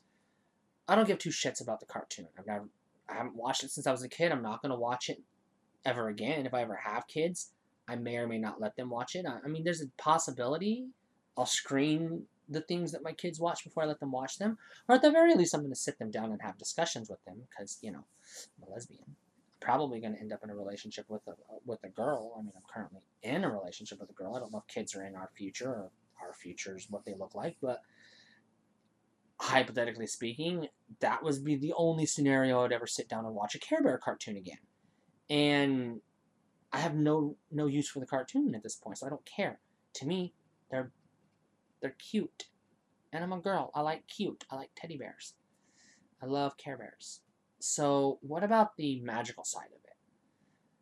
I don't know the mythology. Obviously, it's a kid's cartoon, so I mean, how deep can the mythology be? I don't know. But that's one of the things I like about Care Bears. That's why I pick Care Bears over like just generic teddy bears. Teddy bears are political. They were essentially created in honor of a very misogynistic U.S. president, very popular U.S., very Republican U.S. president. That's political. Teddy bears are political. Nobody politicizes teddy bears. They just give their kid a teddy bear. I'd rather give my kid a Pooh Bear. Winnie the Pooh. That's fairly, innocent, I would say. Or a Care Bear. But it's not like I'm going to say, well, you can't have a teddy bear. It's just like, we're so far removed from the origins of the teddy bear that I don't care anymore, obviously. So I don't know. I don't know what I think. I don't know what I think of that. I sit here and I think, why does everything have to be political? And in reality, I just want to say, I love Care Bears. They have different colors. They've got different patterns on their tummies, and they're so soft. They're softer than normal teddy bears. Any teddy bear I've ever had. That's not true. I've had some really soft teddy bears. Okay, I have. Those Coca-Cola polar bears are pretty soft. I've had some of those. Those are pretty soft. But anyways, yeah, that's where I stand. I think Care Bears are pretty cool, and I love them. And if you don't have any, you should buy some. Vintage ones, or they sell new ones at Target and Walmart, or other places where toys are sold. Not going to plug any other places, unless they want to sponsor me. But, we'll talk. Hey, guys, we'll talk. We'll talk. That being said, I don't really have anything else to add. I mean, Care Bears are awesome. There you go. Don't politicize fucking toys, please. Excuse me. Excuse me. I've got to be direct. If I'm wrong, please correct. You're standing on my neck. You're standing on my neck. You're standing on my neck. So, you'll notice I'm sitting alone in my room. It needs to be cleaned, but this is, you know what this is. This is a mask. I have another one. I keep it in my purse. I keep my current one in my purse, but this is my current one. I'll go ahead and show it to you. It's not pink. It's red with black on the other side. Why do I have to have a mask? Because there's a fucking pandemic going on in the world. And I want to talk about the pandemic because it feels like we're a year and a half into it. We're over a year and a half into it, and it doesn't feel like it's gonna fucking end anytime soon. Why doesn't it feel like it's ever gonna end? Because people are fucking not taking it seriously. But it goes beyond people not taking it seriously. We've got people that are dismissing it entirely, or you've got people that are treating it like it's literally nothing, and or people that are just, oh, it's no big deal, you know, or you're treading on my rights. They're politicizing it and all this shit. And yet people are dying. Hospitals are getting full. The world's falling apart. Like, you can't get biscuits and gravy at fucking McDonald's right now because the supply chain's fucked up. And it's like, why are we so fucking stupid? But I'm going to do a quick little, because I worked in the news media business when the pandemic happened, so I'm going to do a quick little rundown of how things went down and kind of give my bleak outlook for the future, because it feels like the quarantines and the lockdowns and the pandemics and the masks and the social distancing and all this other shit is never going to end. And it's one of those, I want it to end. You think that fucking liberals are sitting around like, oh, we want to force everybody to wear masks and get vaccinated? You really think I give a fuck if you get vaccinated? I don't want to shove a vaccine in your ass. I want you to take the vaccine so that you don't spread a deadly virus and kill people, kill innocent people, dipshit. I don't give a fuck if you take your medicine or not. I don't give a fuck if you get sick or not. If you get sick, fuck you, get sick. Get sick. Just get as sick as you want to get. Stay home and die. I don't fucking care. But don't go out and spread it around. If you're sick, wear your fucking mask. Stay home. Get your goddamn vaccine and you won't get fucking sick. Or maybe you won't spread it as much. Oh, but people who have the vaccine get sick too. Yeah, because you dipshits wouldn't take it fucking seriously and get vaccinated when you had the chance. And now we're past the first variant. Now we're getting into the second variant, and it's only going to get worse. Because you dipshits. Not you, my audience, but you out there, you dipshits that won't wear your mask, that won't get your vaccine and everything else. It's like, ugh. So how did we get here? Well, I'm not going to get into the politics of it, but I'm going to just take a step back and look at what I remember happening, looking at it from my perspective as a journalist. So I remember January 2020. This is where it started for me. I remember getting really sick. I was sick for 3 weeks. I missed a lot of work. I was coughing. It was the worst cough I ever had. But it kind of goes further back than that. Now, I don't know the timeline of when the virus actually got to the United States, and there's some contention over that. There's a lot of random theories going on. I'm not going to try to piece that together. But I do know November of last year, actually it was November 1st last year. It was right after Halloween. I had a really good friend who was in his 70s, worked in the newspaper, great guy, died mysteriously of pneumonia out of the blue. They couldn't figure out what was wrong with him. There were accusations of incompetence, but his case, if you will, investigation got, I'm not going to say swept under the rug, but nothing came of it because the pandemic was just starting in China. And I remember looking back on it, I remember people were afraid. Did he get we were still calling it the Chinese virus at the time, which was very fucking racist, but it was, that's our country, that's America, that's our media. We weren't sure what to make of it. And then in January, I got really, really sick. And I was, I usually get the flu every January. There's nothing I can do about it. I either get the flu or a cold or one or the other. I get sick every January. I never, ever, ever got sick until I moved to Texas. I'm sick every year in Texas because Texas has got a bunch of bugs and dust and pollens and things that they don't have in the desert. I grew up in the desert, so I'm just like, there's no such thing as bugs in the desert. They're not real. They're just things that they put in scary movies to make people like me afraid of Texas. And then I come to Texas and oh my God, bugs are a real thing and I'm terrified of them. They terrify the shit out of me. So I get sick. I get sick every winter. since I came to Texas. And so the virus is a bug, by the way. It fucking scares the shit out of me because it's a fucking bug. It's disgusting. It's fucking disgusting. It's a bug you can't see, and it's like, ooh, ah. And I remember we were following the numbers, and I remember like it was, February, and people were talking about things were happening in Italy. It was getting really bad in Italy. Like the cases were getting really high, and it was spreading, and we knew there were some cases in America, and it was spreading to other parts of the world. And then Italy went into lockdown, and I was like, oh my God, they shut down the whole country, all of Italy. And that moment was when I knew, whoa, this shit is real. That at that time, I had friends, I knew people here in America who were like, oh, it's only good at 0.1% or 0.01%, whatever. And everybody had a different percent. It doesn't really kill you. You get it, you get sick. But then they were showing, the hospitals were overwhelmed. And it isn't about, does the virus kill you? And this is the thing that people don't understand. When you get sick, you have to go to the hospital. And so when you have to go to the hospital, you have to get, the whatever it is they're going to give you, penicillin or, antibiotics or whatever they're going to give you to make you feel better. And they're going to send you home and give you pain pills. And normally, you have, you got your burn victims, you got your sexual assault victims, you got your people who are victims of violence and your car accidents and your industrial incidents, and etc. Your normal hospital people. And then, every winter we get a big influx of flu cases, and people get the flu and they go in and they get sick. Normally, when you get sick, small percentage of Americans get sick. I'm not going to make up numbers because I did the math when I was at the newspaper, so I'm not going to make up numbers, but we're going to say, like, not enough people get sick. Flu season rolls around for it to really impact anything. But this was different because it wasn't, 500 people getting sick in your community.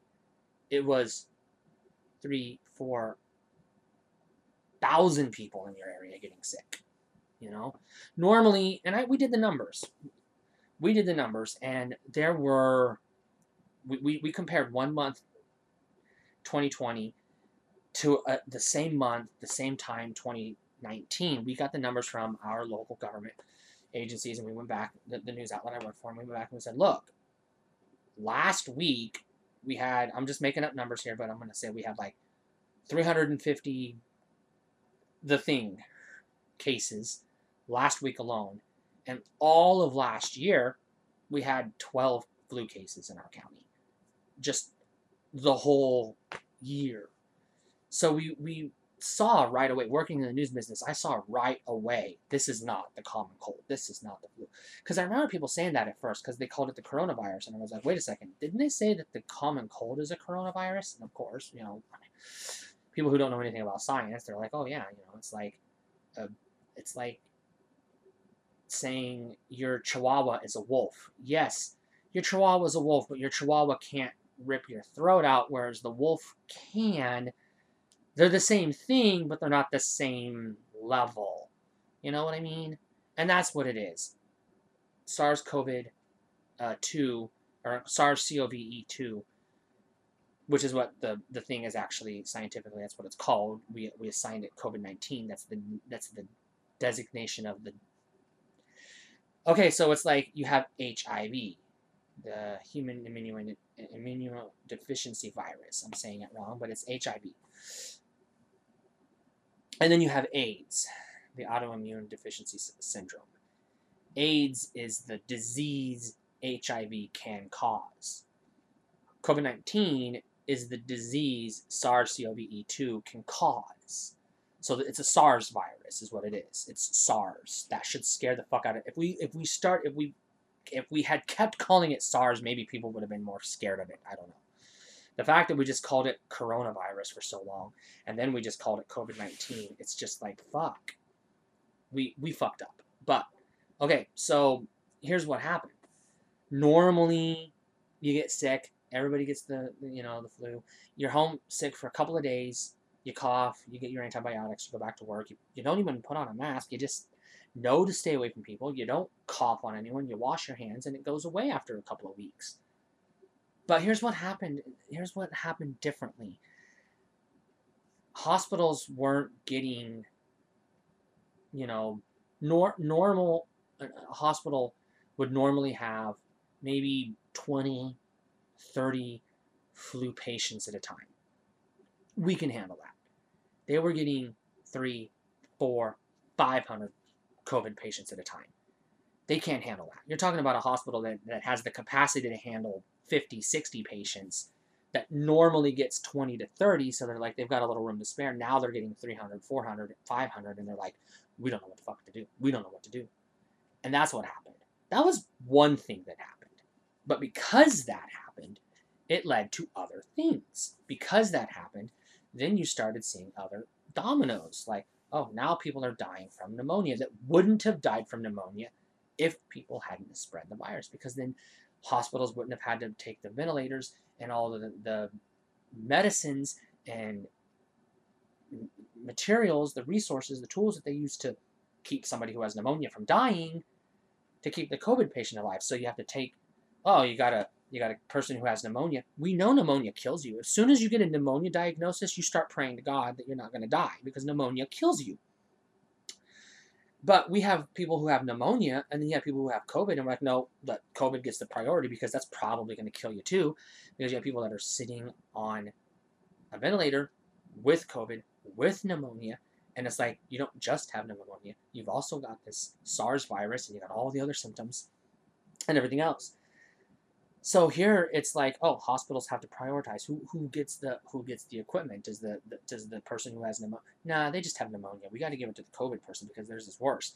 And pneumonia is not spreading. COVID is spreading. That was one thing that we fucked up and did wrong. Then there was the whole hoarding things. The first thing that they came out, people are always like, this, didn't the CDC say don't hoard the masks? Because they were telling people don't buy masks because everybody was running out and buying masks.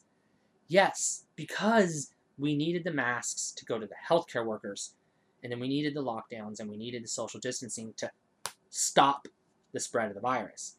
We didn't do that. We ignored that. Everybody went selfish, and they went and hoarded all the masks, and then the healthcare workers got sick. That's where the spread happened. The healthcare workers got sick. They couldn't get masks. They started dying. They started spreading it to the general population, and then the people who didn't take it seriously got sick, and then they started spreading it, and then it was too late.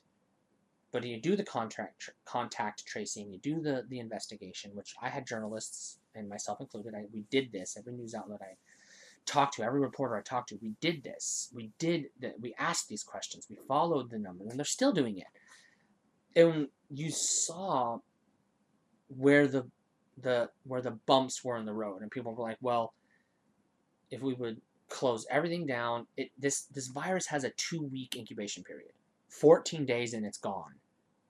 If everybody stayed in their house for 14 days, everybody stayed in their house for 14 days, the virus would die. We're done. But nobody wanted to do that.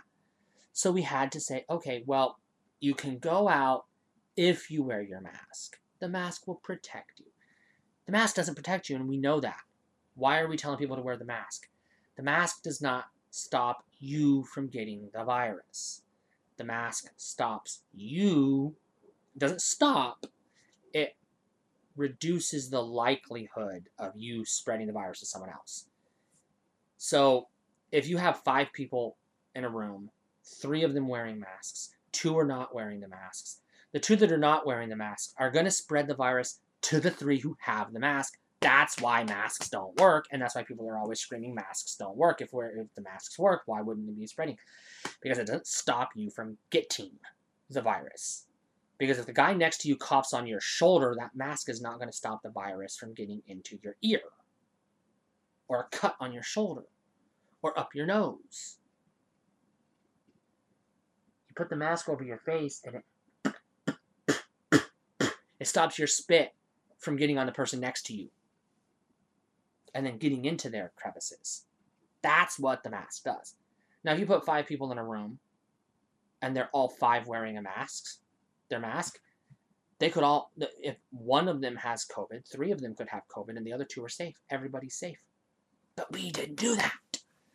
And that's the thing, people don't understand. If everybody wore their mask all the time, if everybody stayed locked down for 2 weeks, if everybody got the vaccine when we got it, and if everybody socially distant properly, we would have beat this thing quickly.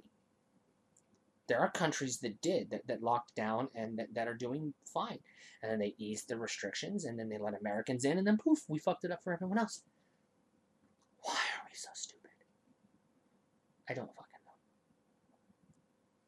It's like the mask isn't going to protect you, but it's going to increase your chances. Socially distancing will protect you better, but nobody's doing that anymore. I don't see any people, even people who are vaccinated and wearing their masks, will rub shoulders now, and I'm just like, hey, keep your distance, please. I don't want your germs. Heck, even before there was a pandemic, I didn't want you standing that close to me. I don't want your germs. I listen to other podcasts where people talk about going to Comic-Con or PAX or Portland Retro Gaming Expo, and they talk about getting con flu. Everybody gets con flu. They're afraid to death of con flu. COVID's worse than con flu, and everyone knows you're in a tight space where one person gets sick, and then it's going to spread and spread and spread, and that's all it takes is one fucking person. If you've got 100,000 people sick, you can't fucking stop this thing. So, is the pandemic ever going to end? I don't fucking know. I mean, maybe after every Republican is dead, it'll end. That's the thing, though. The virus doesn't kill everybody. But that's not why you shouldn't take it seriously, because it's probably not going to kill you.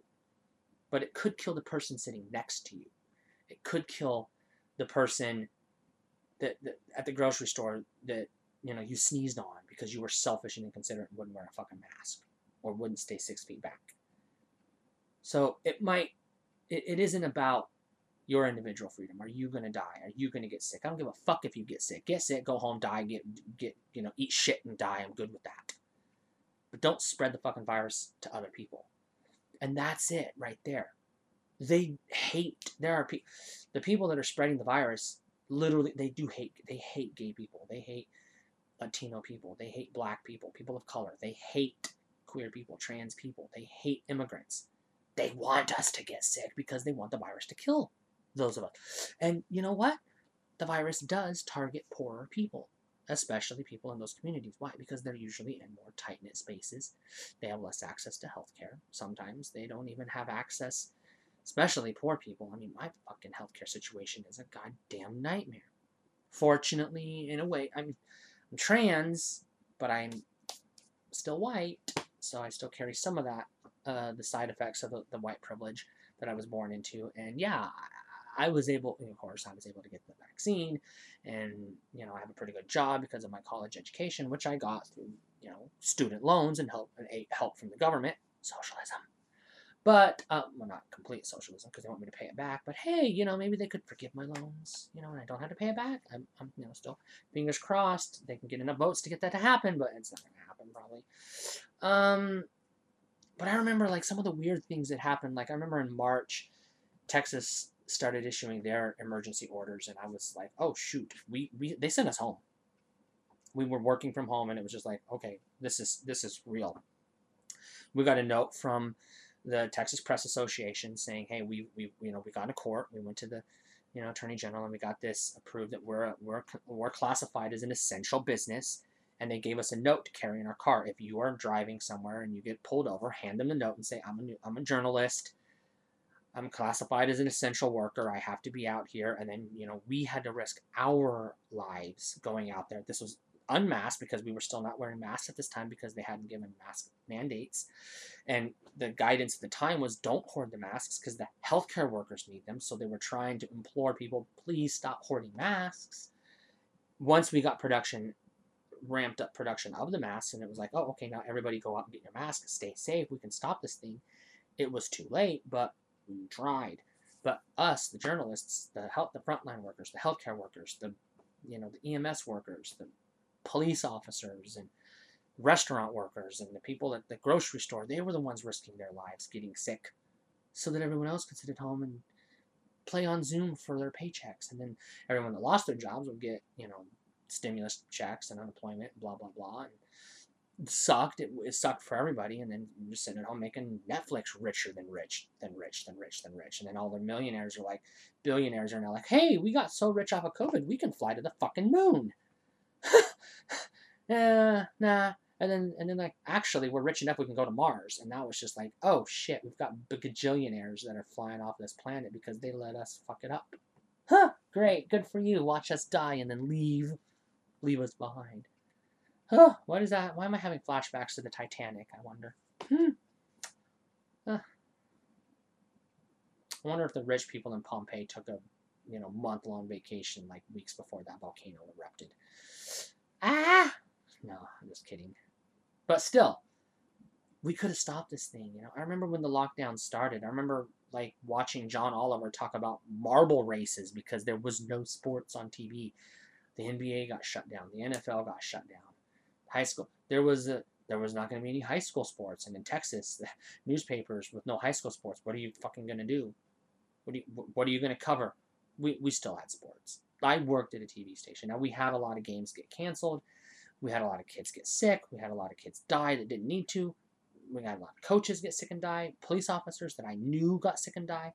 People that I knew getting sick and dying. And I was like, holy shit, I knew that guy. I knew this guy. We knew this guy. We were doing those stories all the fucking time. Now it's like, we look back on it and it's like, well, it's just as bad as it was day one, but we've just gotten used to it. We've just decided we don't care. This is the new normal. We're in a pandemic. It is what it is. And that's what pisses me off, is we're still dying. People are still getting sick. And the virus is only going to mutate again, and it's only going to get deadlier. And it's going to keep getting deadlier until we can't stop it. Ah! I don't know what's the end game. But I wanted to talk about it because I'm one of those people that I got vaccinated. I stopped wearing my mask, and I was like, okay, cool, because I'm in Texas, and everyone was like, oh, okay, cool, I'm safe, right? And then the thing happened, the Delta happened, and I was like, oh, maybe I'm not safe. And then now it's like, okay, I'm vaccinated, but now I'm wearing my mask. I go outside, I'm wearing my mask, Now, I practice social distancing. I wash my hands, So I was like, I kept my distance from people anyways. But I'm just even extra cautious because I don't want to make somebody else sick. So there it is. That's where we are right now. How did we fucking get here? Because we had a bunch of dipshits that were, like, oh, it's political for this reason, that reason, and then conspiracy theories got spread, and then misinformation got spread, and now everyone's just so entrenched in their hate, there is no fixing them. I don't know how we got here. I don't know how we fix it.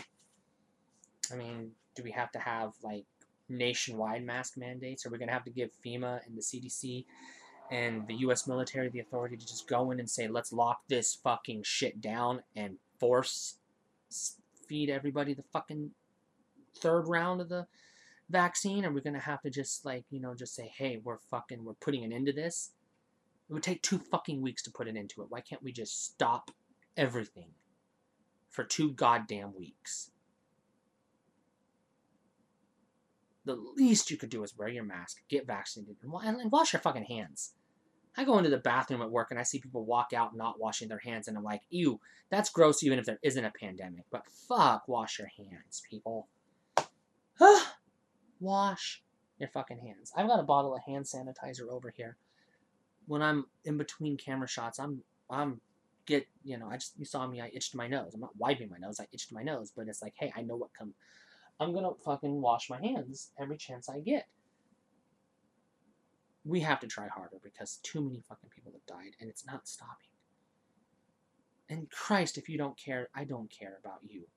If you want to die, good for you. Drink Drano and die. But don't fucking be a dipshit and kill people that don't want to die. Because I don't want to die. Think about that.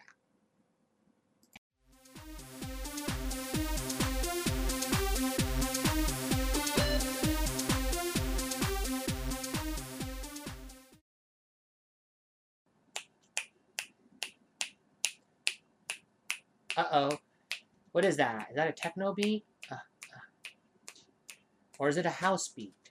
How the fuck do you tell the difference? And who gives a shit, right? No, actually, so I wanted to talk about this for this week's music topic for a couple of reasons. One, I'm kind of feeling like I might retire the music topic. Even in the first episode, I said I wouldn't have one every week. And this is one of those, I wanted to get it out of the way so that I can maybe take a break from music for a while, because I don't have a whole lot of other music topics that I feel like I can discuss right now without putting some more thought into things. And because I love music. I speak through music. Music speaks to me. But music is personal to me, and my favorite kind of music that I listen to the most is electronic music. But I'm very careful not to say EDM. I hate that term. I'm not going to tell other people that they can't say it. If that's how you feel, if that's what's on your mind, if that's what you're familiar with, great. I grew up listening to what I call techno music, but I've come to experience that there are people out there who will quickly put their thumb up, their pinky up, and be like, excuse me, it's house. And I'm always like, whoa, first of all, when I say techno, I know the difference. Because I know there are some people who use it as a catch-all, an umbrella. It means everything electronic. So that's why some people, as a compromise, tried to come up with the term EDM, electronic dance music. But I also like a lot of trance music and some other types of music that aren't dance, but they're very electronic. But they're also not techno, and they sure as hell ain't house. Without getting into the who gives a shit history about the alleged rivalry between Chicago and Detroit, because I don't care. And I'm not going to get into the technical specifications of what allegedly, snobbishly, some would say classifies something or qualifies something as techno, air quotes here, versus what other people would casually say no, and more accurately is house. Why am I talking about this, and what do the two different terms mean? The reason why I want to talk about this is because, again, both terms are fairly broad. Techno can be broken down into a lot of different types of subgenres, same as house. Neither of those are the same type of music. Neither of them are, the true umbrellas. They're exclusive. There's drum and bass. There's, there's electronica. Like I said, there's trance. There's dubstep. There's so many other different types of electronic music. There's club music. There's trance music. There's new disco. There's old disco. There's disco. There's funk. And so many others. I don't want to sit here and break apart, well, if it has this many beats per minute, and if it has this type of, time coding or whatever, or if it uses these octaves, or blah, blah, blah, blah, blah, blah, blah, blah. I don't give a crap. I tell people I was a techno DJ. I used to produce techno music. I did not produce house music. I had one track that if you listen to it, I did what I called the main the main version. It was a techno. Almost all of my songs were techno. A couple of trance. I had techno and trance. I did a couple of drum and bass. I made an attempt at a drum and bass song. I made an attempt at a sort of ambient type of song, and then I dabbled. I did an electronic boogaloo type of song too, electric funk. Now, electric funk is a very specific type of electronic music, which there are some people who will point to a lot of songs that I identify as electric funk as examples of, air quotes, techno, whereas there are other people who will point to club music or dance music, just general dance music from like the 90s, as quote-unquote techno. I remember getting into an argument with a kid one time over whether or not Ace of Base was techno or not. That's an argument I don't want to rehash, and I'm not going to say where we landed on that, because I'm not rehashing that, as I said. So, the first thing I'm going to go with is the why do I care? This isn't just a broad general who cares, because there are people who care, but the why do I care? The reason why I care is because I'm from the 80s. I grew up in the 80s and the 90s, and I was not a teenager or an adult in the club scene in either Detroit or Chicago in the late 70s, early 80s, because I wasn't even a sperm yet. So there's absolutely no way I could have heard experienced that scene at that time. But I do know that when the 90s started around, when the synth music took over the world, basically, everybody was raving about techno this and techno that. It was short for Technologic. It's what journalists were using it as. But there were other people who, were quick to point out there's other different genres and all these other different things. And I did make an attempt to learn some of the distinctions. But going back to that song I told you about, I had one song that I made that was very much, in my estimation, based on my experience with the different styles of music, was techno. Because most of my music I would classify as techno, and if you heard it, you would say, oh yeah, that's techno, that's not house. I did one remix, a house remix of that song, where I tried to make it sound like what I heard when I heard the songs people called house. I would say, this, to me, sounds like house. Okay, so I'm going to make this song sound like that. I wasn't very successful at it because I didn't listen to as much house as I did techno. Sure, I did listen to some dance. I listened to a lot of club music. I listened to a lot of dance music. I did listen to some electronica. I listened to... I'm not going to classify it, pinpoint who's what, but I'll name off some of the more prominent bands or soundtracks or examples that I did listen to of different styles of music to kind of show you how eclectic my music was. Obviously, I had the basic, very broad overview. I had, I talked about in previous episodes, I had the jock jams, and I had all of those, dance, synth pop, club compilations. So I had, all the Totally Dance hits. I had all of the Club Music 96, Club Music 97, Club Hits 90, blah, blah, blah. I had all of those, Ultimate Dance Party, Ultimate Techno Party, or House Party, Trance Party, Hip Hop Party, Ultimate Country, blah, blah, blah, blah, blah. I had all of those ultimate parties. I had a lot of the Now music. I had a lot of the MTV Party to goes. On the surface level, there's a lot of, I'm just going to say synth music, because it's not all synth, but I'm using that as a form of electronic music. There's a lot of electronic music within that. So you have a lot of, things. And then, of course, I had soundtracks. I had all of the Mortal Kombat soundtracks. And when I say all the Mortal Kombat soundtracks, I had the soundtrack to the Mortal Kombat arcade game. It had its own soundtrack, and it wasn't just the songs from the game. It was actual techno songs by the band Techno Syndrome that were, it was called Mortal Kombat the album, that were dedicated to each individual fighter in the game. So Goro had his own song, Sonya Blade had her own song, Kano had his own song, blah, blah, blah, blah, blah. Everybody had their own song. And then I had the soundtrack to the movie Mortal Kombat, the soundtrack, and then I had More Kombat, which was a sequel soundtrack to the Mortal Kombat movie. So you had Mortal Kombat the movie, or it was just called Mortal Kombat, 1996, or was it 95? Anyways, and then you had the follow-up, the Part 2 soundtrack to that movie. I had that one. So that's 3 soundtracks. And then I had Mortal Kombat Annihilation, the soundtrack. And of course I had The Matrix Reloaded, The Matrix Revolutions. I had the soundtrack to the movie Hackers. And then I had some others, and then I had a lot of CDs, individual CDs. So I had Technotronic. I had Egyptian Lover. I had the Crystal Method. I had 3 CDs from the Crystal Method. I had 3 CDs by the Crystal Method. I had 3 or 4 CDs by Daft Punk. By the way, they're not my favorite. I'm going to put that out there right now. I did like the Crystal Method. I like the Crystal Method so much better than Daft Punk. I had the Chemical Brothers. Not great, not bad. They had some songs. I had I had 1 CD of Moby. I don't like Moby. Anyone who wants to talk shit about Moby, double thumbs up right here. I did not care for Moby. Ugh. Of course, I had 3 different CDs by Fatboy Slim, and I had several remixes of songs that he did by other people, because he was all over the place. He was all over the place back then. And of course, songs that he had that popped up on other soundtracks, other movie soundtracks, like She's All That, etc. Examples. And he popped up in a Beastie Boys compilation that I had, The Sounds of Science. He was on there. He remixed one of their songs, Body Movin', if I'm not mistaken.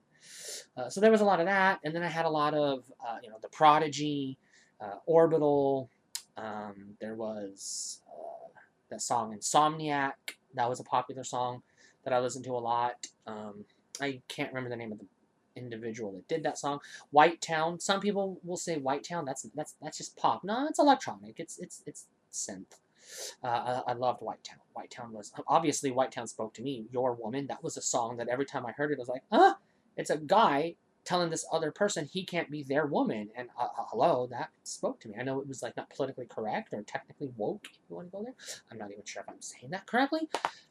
But that whole CD just was fabulous. I loved every song on that CD. I still have it. Women in Technology. It's beautiful. I love that CD. And lots of other stuff. I can't even think of her name of them. But I had the surface level, I'm quoting. I had the poppy stuff too. I had Ace of Base. I had Aqua. I had FL 65. I had CNC Music Factory. I had Black Box. Captain Hollywood Project. Hadaway. I had their CDs. I'm not just naming bands. I had their full CDs. Crush.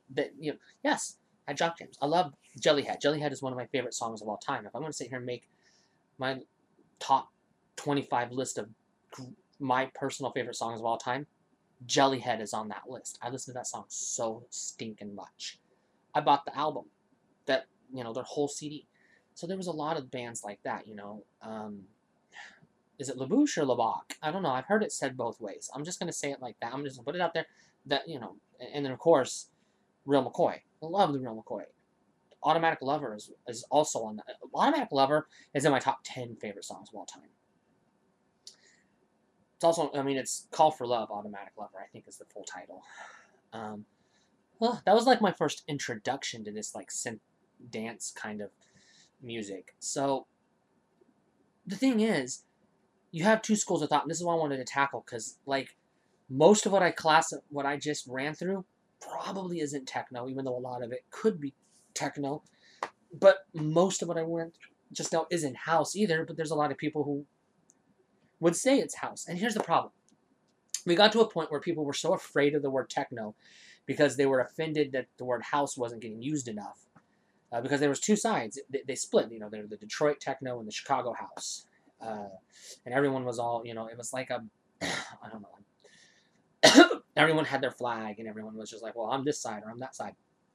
And so because the mainstream media ran with, or at least the music media, people would use the word techno, was what MTV and everyone else. That's the word that entered the lexicon. So it became taboo to say techno within the inner circles of electronic dance music or electronic music, or because it was like, no, you can't call everything techno. Here's the problem: people are so afraid to call, because they are so afraid that people call everything techno. Now they're afraid to call anything techno, and then the whole genre of techno has been erased. Because now people are like, well, I want to call it tech house. So you have a lot of techno songs. People will say, that's not really pure techno. And I hate that word, pure techno. Oh, which reminds me, I had Pure Dance. And those ones were, they weren't bad, but a lot of times they were just like club remixes of popular songs. So they weren't really like, dance songs or whatever. But, by the way, when I said I had most of these bands, I had every one of their CDs. So I had all 3 CDs that CNC Music Factory put out. I had all 3 CDs that Technotronic put out. Yeah, I had multiple CDs by all of these people. If they had 2, 3 CDs, I still, to this day, I have all of them on my laptop, backed up to my iTunes. All of them. I probably have 400 electronic CDs. Just electronic CDs of electronic music. And of course, I have some modern stuff too, like, Deadmau5. I have a lot of Deadmau5. I have a lot of, what are some of the more newer ones I have? I know it's not, like, the same. I mean, it's more hip-hop-y, kind of, but I do have, like, LMFAO. I have some of them. And I do have some, like, other stuff that's, like, newer than that, like, Subfocus, and a few others like that. I tried to keep up, Tidal. There's a few others. I can't think of the names, all of them. I can't think of all the names off the top of my head. Basement Jaxx, I had their CD. I classify them as newer because they're newer than the 80s, newer than the 90s. But people got so afraid of the word techno. It became so taboo that house, because people were so afraid that house was getting buried, they swung the pendulum in the other direction, and then they started overusing house to overcompensate the overusage of techno. So then we got into a situation where nobody was going to use techno anymore. They they got all snobbish and said, well, it's tech house. Pure techno only could have been made in Detroit in 1983, and anything made after that couldn't be techno because that's outside the scene or whatever. Ugh, fuck off. If you're gonna give me that, if you're gonna be that fucking snobbish, fuck off. But then there are people who are like, okay, well, if everything can't be techno and everything can't be house, then nothing can be techno and nothing can be house. So we're just going to call it all EDM. Oh God, I hate that term worse. It's not a better term. We don't need a catch-all term. You don't have to tell people you like electronic music. If you like trance, tell people you like trance. And if they don't know what that means, who gives a fuck? If somebody told me they like bluegrass, I'm just going to be like, cool. I don't know what that is, but cool. If somebody told me they like, you know, I don't know, fucking fairy folk music. I don't know if that's a thing, but if they said, oh, I only like fairy folk music, I'll be like, oh, great, good for you. I don't know what that is, but great, good for you. I don't care what you like. Like what you like. And that's the big thing of it. It's like, when I tell people I like techno music, I usually get two responses. Either one, people cringe and are like, ugh, don't you mean house? Or don't you mean EDM? Why don't you blah, blah, blah, blah, blah. And I get into those discussions. Or you get someone, like, whatever the dance music of the flavor of the week is. You know, like when electronica came to prominence, that replaced the word techno, and then everybody that wasn't into the scene called everything electronica. So we went for a phase where everything was techno, and then everything was house, and then everything was electronica, and then everything was EDM, and then everything was dubstep. There was one time I got into a conversation with somebody, and I said I don't like dubstep. I don't. But they thought that oh yeah, and they started naming off like blah, blah, blah. And I was like, none of that, nothing you just said is dubstep. Because that was, in their mind, they just thought that was the new snobbish word that because no, we can't call it techno, we can't call it because the words change. You know, we just keep changing the words. No, it's just we keep inventing new types of music. If you're gonna get into the different types of electronic music that are out there, I like techno. I do like some house. I like club music. I like disco. I like new disco. I love Kylie Minogue. I have everything Kylie Minogue has put out. I like a lot of dance pop, and yes, I like a lot of pop, synth pop and stuff too. So I guess I like Britney Spears and Lady Gaga and stuff like that. But we're gonna get into like the actual like synth stuff, you know. I like the Crystal Method. They're one of my favorite ones. They are not house. If you tell anybody the Crystal Method is house, they're gonna look at you with a raised eyebrow and be like, "What the fuck is on your brain?" But I don't like drum and bass. I don't like dubstep, and whatever the fuck Moby is, I don't like that. I don't even know what you want to call it. And then you have assholes who are like, what about trip hop?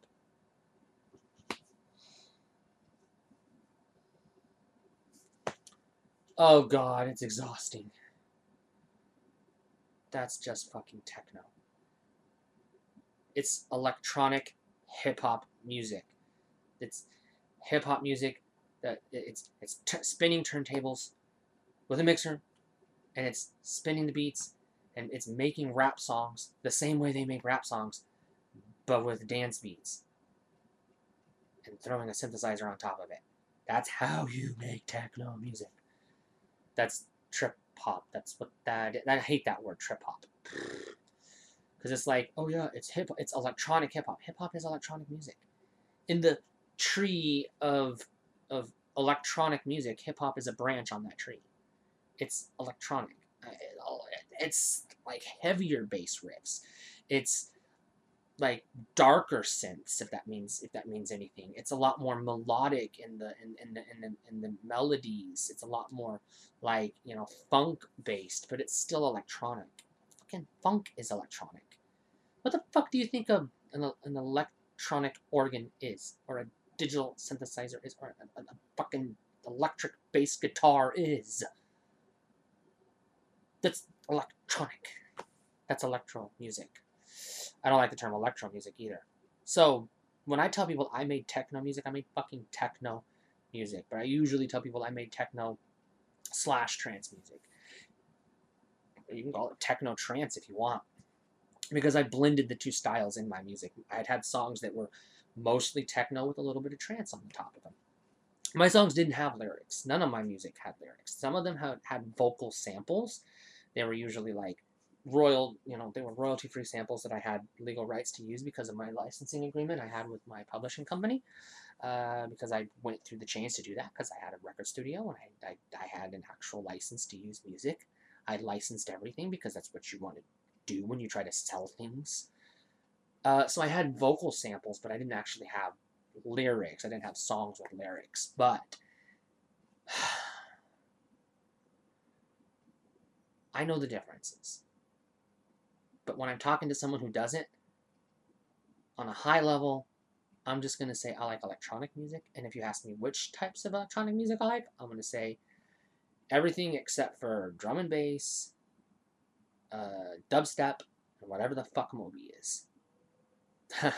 Pretty much everything else, yeah, I can groove to that. That's not to say I can't listen to some dubstep. It's just whenever it comes on, I'm usually like, ugh, what is this? Moby, go to hell, Moby. Just fucking please stop making music. Air quotes here, music. Just, ugh. And I'm not going to say no offense if you like Moby. Look, if you like Moby, I mean, great. I don't care if I offend someone who likes Moby because I don't like Moby, and I'm not going to say good things about him because to me his music's trash.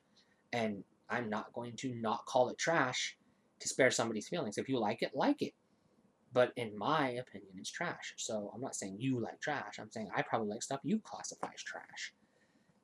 But I'm not going to never call Moby not trash. I'm never going to not call Moby trash because his music is fucking trash. I can't stand Moby. Where do I fall? I mean, I wanted to get this off my chest because I get so irritated by... I've seen Wikipedia articles where people go in and they change... You know, they'll take... This is a techno band that calls themselves techno, that has the word techno in their name, that is on a label that advertises it makes techno music, and then people will go in there and put like 13 little subgenres, and each song is its own genre, and it's like, no, stop. Just fucking stop. We don't need 700 fucking subgenres. Okay? That irritates me. Because it's like, you have two songs that are identical, but this one's got a cowbell, and that one over there's got a fucking, you know, PE gym whistle, and it's like, ooh, because it's got a gym whistle instead of a cowbell. That's a whole new genre. Fuck off. Fuck off with that. So I'm of the mindset that it's whatever the fuck you want it to be. Call it whatever you want. I don't give a shit. But don't ever fucking correct me if I call something techno, because the music I made, I call it techno. And if you have a problem with that, I don't care. I don't care. I don't care. Stay cool. Scooby-Dooby-Doo, where are you? We got some work to do now. Scooby-Dooby-Doo, where are you? We need some help from you now. So, this is a new topic I added this week. It's a new segment I added this week because I really wanted to tackle it, but I also wanted to be careful how I tackled it. So, I don't have a topic this week. This is just an introductory segment, kind of introducing people to, you heard the cute little music that I played up front to kind of set you in the mood and say, oh, nice, a new segment, cool. What is it? What is she talking about? So, I want to talk about supernatural stuff. I want to incorporate that more into the show. I already talk about horror stuff, and I wanted to have a comic book section itself, but if I'm going to talk about comic stuff, I'm going to just talk about it wherever it fits. If it's trading card related or comic book related, I'll talk about it in the toys and games section. If it's a movie or a TV show, I'll talk about it there. If it's a horror comic or horror related thing, like let's say, you know, Chilling Adventures of Sabrina, watch it if you haven't. Wink, wink. Love that show. Then I'll talk about it in the horror section probably, or maybe in the comics section, or whatever. But here's the thing. I do want to have a supernatural section. Part of it is because I'm pagan. I was Catholic at one point in time. I was Baptist. Before that, I was just witch. I wasn't even really Wiccan. Wiccan was a thing, but I just kind of practiced witchcraft on my own. I shouldn't say completely on my own, but yeah, I explored different things. And so I want to have a section, because I have a hot topic where I just sort of pick something that's kind of newsy or controversial or important, and I try to talk about that. And then I wanted to have something that's more personal to me, because this whole show is personal to me. It's why my name is on the top of the show, you know. And I know that's bad SEO, and some people say that's bad branding, but it's not. I'm building a brand. You know, this is my brand. This is who I am. And being spiritual, being fascinated by the supernatural is part of who I am. I'm saying fascinated by and being spiritual. Those are two things that are classifications of this who I am. At the top of the show, I showed you my goddess idol. It's the goddess Bridget, Celtic mythology. I believe she's real. I believe all of the gods of all the pantheons are real. I don't know how to reconcile the different pantheons. I do believe there's different dimensions in this world, and I know that we know in science, physics teaches that there's a very prevalent theory that talks about many worlds, multiple parallel universes, Marvel and DC would call it like, the different, I don't know, timelines or whatever, Earth 616, etc., etc. And so, multiple realities, but I believe that probably exists. There's something out there. The universe is way too big for a single god. Because if that god is that big, why the fuck does he care about this itty bitty teeny tiny little piece of sand and this great big giant ocean he made? I just don't know if I can fathom that anymore. The alternative that, we're just, light, and we're going to flicker out someday, and that's that. I don't know if I buy that either. I'm not going to put my faith in science purely. I'm not going to reject science. But I want to talk about the supernatural, and we're not going to get into pseudoscience, and we're not going to get into... We will talk about, when the time comes, cryptozoology, and we'll talk about, UFOs and aliens and all these different things, and I'm not going to wade too deep into conspiracy theories, but they may come up. Or at least some of the incidents. But what I want to do is each week I want to kind of dedicate a little bit of time to talk about something in the supernatural realm that is either of interest to me, or that I find fascinating, or I have had some experience with, or I'm knowledgeable of. Keeping in mind, I am not NPR. This is not PBS. This is not a documentary. I'm not educational. This is entertainment. That being said, I will tell people my opinions. I will tell people what I believe, and you can take it with a grain of salt or believe what you want. I don't care. I will not force my beliefs on you. I will not try to convert anyone to anything, and I will not try to tear anyone else's religion down. What I will do is I will pick a topic, and I'll kind of just sort of ramble on it, as I do with anything else, and just kind of say, oh, this is what I know of it, and this is my experience with it, and this is what I think of it, and kind of go around, and see how things go. And if I have, extensive knowledge on a particular topic, and I want to share what I know, I might do that, keeping in mind I'm not perfect, I make mistakes, and I forget things. Sometimes I get to talking too fast, and my mouth moves faster than my brain, and sometimes I say something wrong, like I'm trying to say Nintendo DS, and the word Wii U pops out instead, and it's like, oops, but I don't catch it, so I don't correct it. I listen to a lot of podcasts. It happens. It happens a lot. It's just a snafu. It's part of... You just roll with it and you move on, because nobody's perfect. But...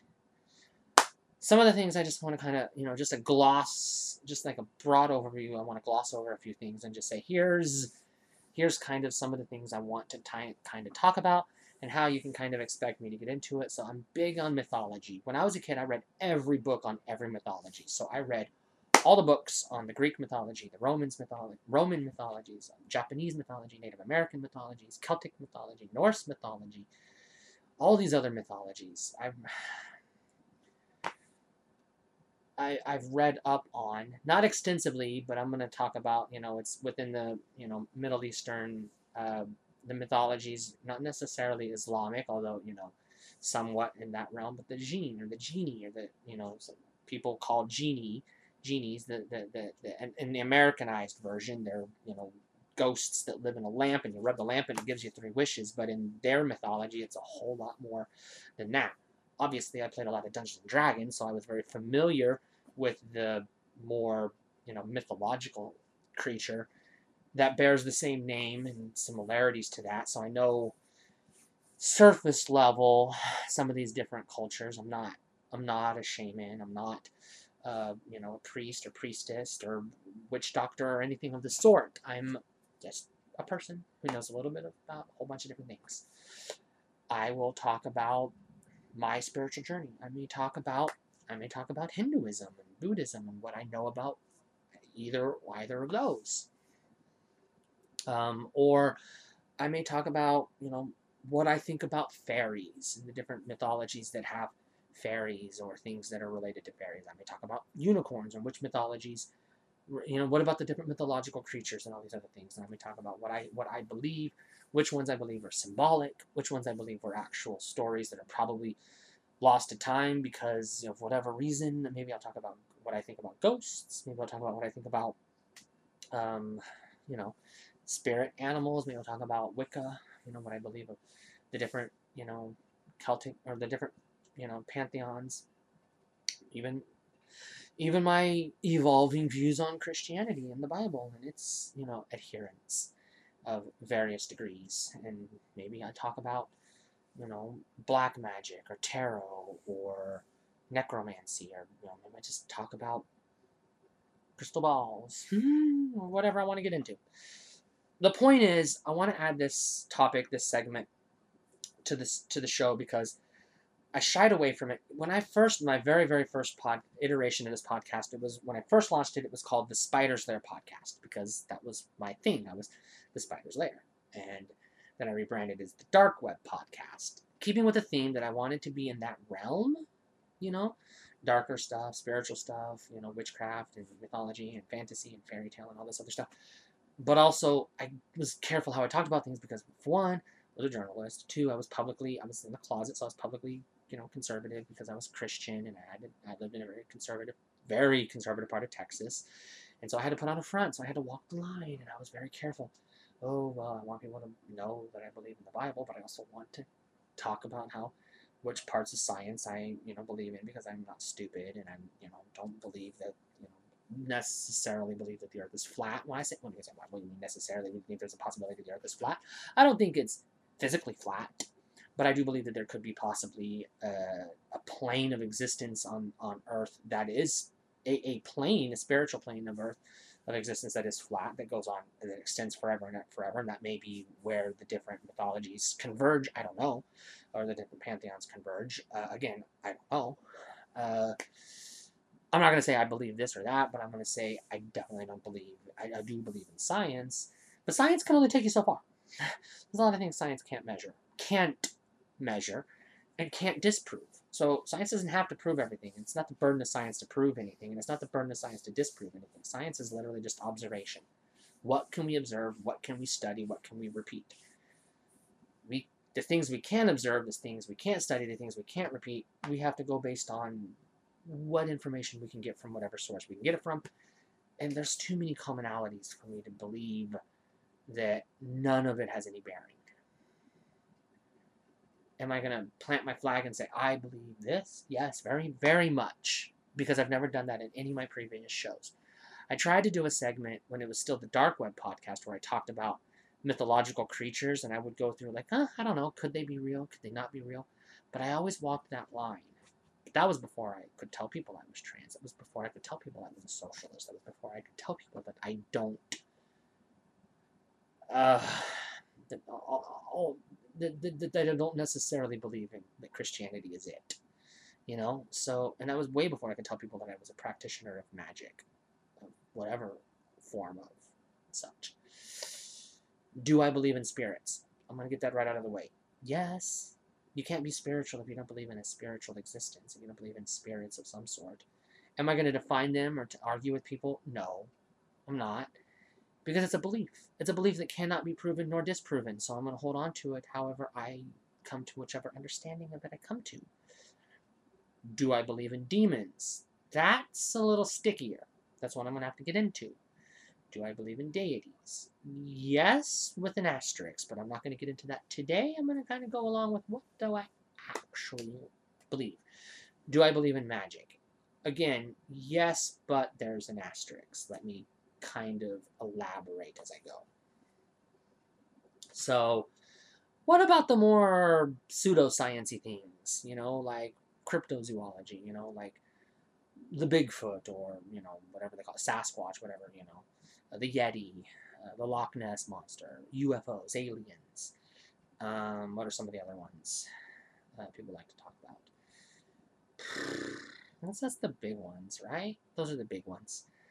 I'll tackle those. on a case-by-case basis. Those aren't necessarily supernatural to me, but they fall into that realm because I believe there's something there that I want to kind of get into when I get there. And the reason why I want to say it that way is because I think there are different realms, and I think it's possible, I'm going to say possible, certain creatures, entities, whatever word you want to use, could possibly be cross-dimensional, and maybe they can't cross into our dimension all the time, or all the way, and so that could be an explanation for what we see sometimes. Like maybe Sasquatch is a creature from another dimension. Maybe it's a subhuman. Maybe it's a proto-human. Maybe it's an evolved form of humanity, or some other kind of creature, alien, whatever. And it is walking through a rift in time and space, and it pops in for a few seconds, and then it gets sucked back into its dimension. I don't know. I watched a lot of Doctor Who. I don't know. You don't know. If you're going to tell me you know, bull fucking shit, you don't know. You don't fucking know. You're not God. You don't know. You believe, and you hold on to your beliefs, and then whatever it is you believe, you'll plant your flag in it, and you'll stand on that hill, and you'll say, this is what I believe. Bang your chest. You know, great, good for you. Believe whatever you want. Don't judge people for having different beliefs than you. I know very intelligent, well-respected people who believe in ghosts and talk about UFOs and all these different things, and some people will just roll their eyes.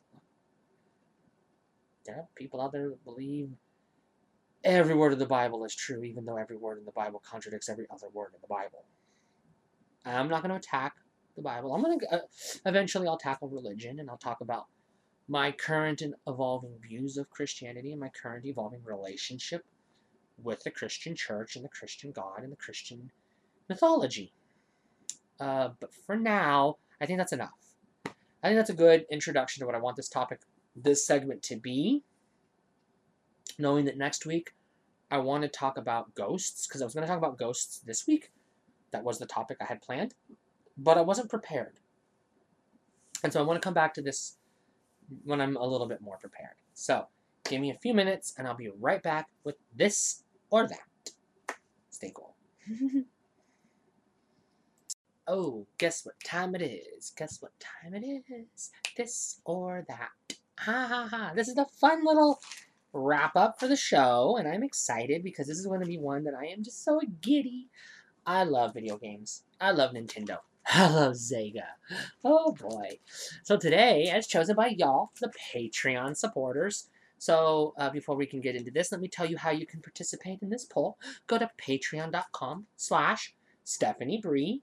Actually, I think it's Stephanie Bree 22, but try it either way. Here, I can pull it up. Ah! I should be looking at it before I say it. It's really easy to get there. So you can go to patreon.com, and let me type in Stephanie. Okay, it's Stephanie Bree, so it's just my name. So you go to patreon.com/Stephanie Bree, and if you do that, you will get you'll get access to fun stuff. So I have a poll. In the poll, I ask my Patreons what should be the topic for this or that. Now, you can get other fun stuff, like you can get the episodes early. I record these on Saturday or Sunday. I upload them on Sunday, so if you have Patreon, you can get them on Sunday. You're welcome. Thank you for the support. Love it. Otherwise, you can wait all the way till Wednesday, because that's when it goes public. You could also get the full video podcast on Patreon for a small contribution, and that's okay. Make a small contribution, you get the full unedited video podcast with all the fun little music bumpers in between segments. You can't get that on the YouTube version when I had to cut it into little segments because copyright strikes. But also, I break it up into smaller chunks and I upload segments to YouTube. I don't upload the entire podcast. I only upload the intro and the hot topic and one topic from throughout the week. I was uploading the whole show, but I'm on a laptop that's going to die, And so you get the intro, the hot topic, and one of the other topics, and then maybe this or that. I'm not going to give you the whole show. If you want the whole show, go to Patreon. Patreon.com/Stephanie Bree. I promise eventually I'll have that memorized. But this week we're comparing Mario, Jumpman Mario, the mascot of the Nintendo Company Limited, also known as Nintendo of America in North America, Nintendo of Canada in Canada, NCL in Japan, Nintendo Company Limited, that's NCL. Worldwide, they're just known as Nintendo. And we're talking about Sega, their mascot, Sonic the Hedgehog.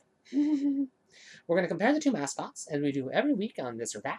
You get 10 categories. 10 categories, and we compare them head-to-head to determine who gets a point. If they get a point, I give them a check. If they didn't get a point, they get an X. That basically means they didn't cut it in that category. So first up, we have character. Are they recognizable character? Do they have personality? When you see them, are they more than just a few pixels? Yeah, Mario is very well defined at this point. I gave him a check mark. I love Mario. There's so many different games that feature Mario, so much different media, so many different representations. Some of his personality traits kind of go back and forth, but for the most part, he's fairly well defined. Same with Sonic. Sonic is very well defined. People know who Sonic is. They know what his characterization is. They know what his, they know the story. It's pretty good. So I gave him a check. What about friends? Each of these characters has a pretty good cast of friends, right? Supporting characters. Mario's got a ton of friends. He's got, Yoshi, Peach, Daisy, his brother Luigi. He's got Donkey Kong. He's got, Diddy Kong, if you want to go there. So many other friends. Toad. Lots of different Toads, but also Toad. Captain Toad in some respects. He's got lots and lots and lots and lots of friends. Highly recognizable. Almost all of his friends have their own games. Yoshi has his own games. Peach has her own games. Toad has his own games. Wario has his own games. Luigi has his own games. Mario's got friends. And his friends have got friends. And they're very, very well known. Sonic, Mario gets a check. Absolutely. Sonic, he does, but they're not very well defined. There are a lot of caricatures, and there's a lot of... I'm a big Sonic fan. I read some of the comics. I watch the cartoons. I play most of the video games. Outside of his core, Tails, Amy, Knuckles, the rest of that's his core friends. The rest of them are, I don't know, this thing, that one, the other. It's a rotating cast of who's and what's. It's not very well defined. Each cartoon has its own cast of characters. Each game has its own cast of characters. Yeah, Knuckles is fairly well recognized among gamers, but outside the gaming community, people know Sonic. They don't know any of these other characters. He gets a check. I'm sorry, Sonic, you don't have your friend. You don't have the friends Mario has. Mario's got Daisy. You don't have anything. You don't have a Daisy on your team. I'm sorry. What about games? This isn't who has the better games. Just, are their games worthy of a check? Do they have good playable games? Mario's got. He's the definition of a quality video game. When you're trying to tell people, when you're introducing people to what is good gameplay, how do you define good gameplay? How do you describe good gameplay? You play a Mario game. Whether it's on the NES, you've got the 3 mainline Mario games, Super Mario Brothers 1, 2, and 3. You've got some side games like Wrecking Crew. You've got, he's in Donkey Kong Jr. He's kind of the bad guy, but he's in it. And then you've got some, you got the original Mario Brothers. It's on the NES too. But then you got lots of games. The Super Nintendo's got games. Super Mario RPG. Super Mario Kart. Super Mario World, Super Mario 2 Yoshi's Island. He's got games. Mario 64 is a fabulous fucking game. One of the greatest games of all time. Mario Sunshine, Mario Odyssey, Mario blah blah blah blah blah. It's new Super Mario Brothers. They're all good games. Mario gets a check, absolutely. Sonic's got great games. Sonic's got a lot of great games. Now people are gonna immediately be like, his games aren't as good as Mario's. This isn't about whose games are better. To get a check, you have to be passing in that category. Sonic is passing. Sonic 1 is a good game. Sonic 2, Sonic 3, Sonic and Knuckles, Sonic Spinball, Sonic 3D Blast. Those are all good games. Sonic Adventure, that's a good game. Sonic Adventure 2, that's a good game. Sonic Heroes, that's a good game. Shadow the Hedgehog, I like Sonic and the Secret Rings. I like some of the other Sonic games. Sonic, I think there's Sonic Unlimited. I can't remember all of them. Sonic Generations, I like that one. There's Sonic Episode 4, or Sonic the Hedgehog 4. Sonic Advance, the Sonic Advance games, I liked those. He's got a lot of good games, too. Sonic's got some good games. Yes, he's got some stinkers. So does Mario. This isn't about who has the better games. Obviously, we're trying to pick out which one comes out on top, but there's multiple categories. You can't just say, oh, this one has the better games. Because in my opinion, the Sonic the Hedgehog games on the Genesis are better than most of, or better than, I shouldn't say most, but a lot of the Mario games. Now, Mario's got games that are better than Sonic. Sonic's got games that are better than Mario. I think they both get a check. What about variety? Well, you got Mario Kart. Mario's in all kinds of sports games. I can't list them all.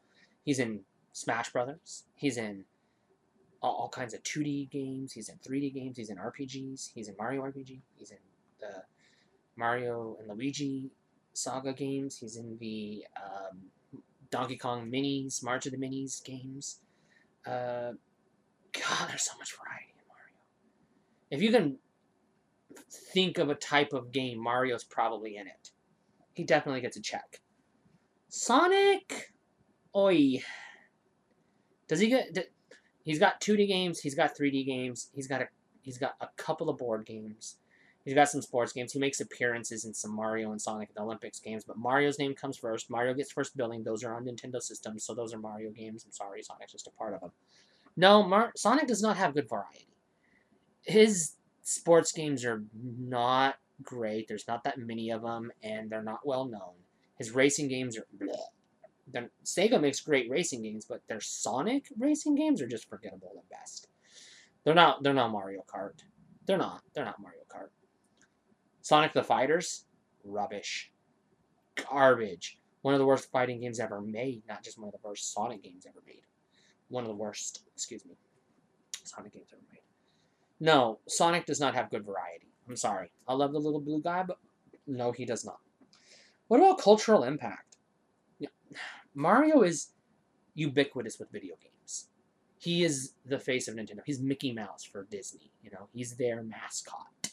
He's more famous he's more recognizable than Mickey Mouse. He's huge. Mario's had a big impact on our culture.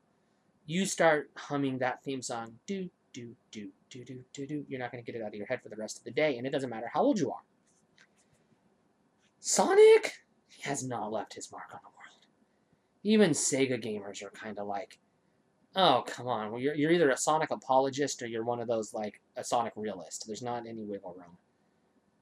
I'm a realist. He's got some good stuff, but, I mean, come on. Outside of gaming, who knows who Sonic the Hedgehog is? Only people who were gamers when they were teenagers in the 90s. They grew up with him. They knew him. They don't know him. Those people passed on Mario to their kids. They didn't pass on Sonic to their kids. No, Mario gets a check. Sonic gets an X. I'm sorry. What about music? Well, music is pretty fun. Video game, I hum that theme song. Mario's got some pretty recognizable tunes. The original Super Mario Brothers tune is going to get stuck in your head and it's going to stay there. It's classic. It's going to get stuck in your head and you can't get rid of it. But dude, aside from the nostalgia and the fact that it's a classic fucking tune you can't get out of your head, it's not a good song. It's not, there's no rhythm, there's no beat, it's just do do do do do do do, and it loops over and over and over. It's iconic, sure. We hum it, we chirp, we dance. We kind of groove to it when we hear it. Now, Mario doesn't have good music. His music is not even memorable. The original Super Mario Brothers theme is memorable. All the other themes, I can't hum any other theme from any other Mario game. Dr. Mario, to Smash Brothers to Mario Kart to Mario Tennis to Mario 2D, 3D Land, World, Odyssey, none of it. Because it's forgettable. Mario's music is forgettable. That's the friggin' facts. Sonic's music is jamming. I can still hear in my head the theme song to different Sonic games. Not just one or two, but like different, each individual. I can hear in my head, I can't hum it because I'm not good at humming. I can hear in my head the theme song to Sonic the Hedgehog 1 and 2. They're a little bit different. I can hear in my head the battle music to when you get to the boss fights. The difference in the boss fights in Sonic 1, Sonic 2, Sonic 3. They each have different music. I can hear in my head the music playing in the background of Emerald Hill Zone in Sonic 1. Or Mystic Cave Zone in Sonic 2. Or I would say Mystic Ruins in Sonic Adventure. Sonic's got some good music. The one area that the Sega Genesis was better than the Super Nintendo was music. Now, people are going to argue, oh, the Super Nintendo had blah, blah, blah, blah. I don't care. The Sega made better music than Nintendo. That's hands down. That, as far as I'm concerned, that's indisputable. Sonic gets a check. He has some rockin' fucking tunes. Mario gets an X. Aside from that one iconic tune no one can get out of their head, I can't hum any of his songs in my head. I can't even hear them in my head because they're so stinking ass forgettable. It's the same tune, it's just remixed over and over and over. Sometimes it's sped up, sometimes it's slowed down, sometimes it's reverse, sometimes it's got reverb, blah, blah, blah, blah, blah. It's the same stinking tune. It's just, oh, you're going to say, oh, it's classic. I don't care. Classic isn't the same as rockin', jammin', awesome. What about longevity? Since he was introduced, Mario has had a new game every single year since he is introduced. There's not been a single year go by that we haven't had a new game featuring Mario. He has definitely got some longevity. You could pretty much practically say the same thing for Sonic. Now, I say pretty much and practically because there's a few examples where, I don't know, does that count? Sonic's not, I mean, he's still around since his introduction, and that's the thing. There hasn't been a period where Sonic was forgotten and brought back. There are others who, like Mega Man, he was done, he went away, we forgot him, they brought him back, we remembered why we forgot him, and then we forgot him again because he needs to be forgotten. We didn't forget Sonic. So they keep making games. So I think they both get a check. They're both lasting. They're both sticking around. What about tie-ins? You have the video games. But what else do you have? Well, Mario's got that movie. I mean, most people are going to give it a thumbs down. He's got that cartoon. Again, I mean, I enjoy it, but it's not great. I know it's got 3 different iterations, but it's exhausting. That cartoon is like, you've got to really suck on the nostalgia tit to get anything out of that game, that cartoon. He's got a CDI appearance. He's got Mario teaches typing in similar ilk on retro PCs from back in the day. I mean, do you want to classify that as variety? Go right on ahead. We're talking tie-ins, right? Not variety, but tie-ins. None of that's any good. None of that's any good. What about Sonic? Does he have good tie-ins? Yeah. He actually does. I mean, that Sonic movie, it's Jim Carrey. What am I going to say? I'm not going to even say another word about that. No, he's got some good tie-ins. You know, he's got some great cartoons. Mario's got some cartoons that we ride the rush of nostalgia. Sonic's got some great cartoons. We're not talking Sonic Extreme or anything post that era, you know. But Sonic the Hedgehog, that's known as by the fans Saturday morning cartoon. Sonic is a pretty good show. Sonic the Hedgehog, The Adventures of Sonic the Hedgehog, that's a pretty good show. You know, okay, yeah, The Adventures of Sonic the Hedgehog is kind of goofy, but it's still funny. It's still fun. It's entertaining. It's a notch above the Super Mario Bros. Super Show. I say a notch above because the Mario Show's kind of inconsistent. Is it a live-action comedy? Is it a cartoon? It's a lot of fairy tales retold in Mario dressing. I mean, come on. I don't want to see that. No, I didn't want to see that.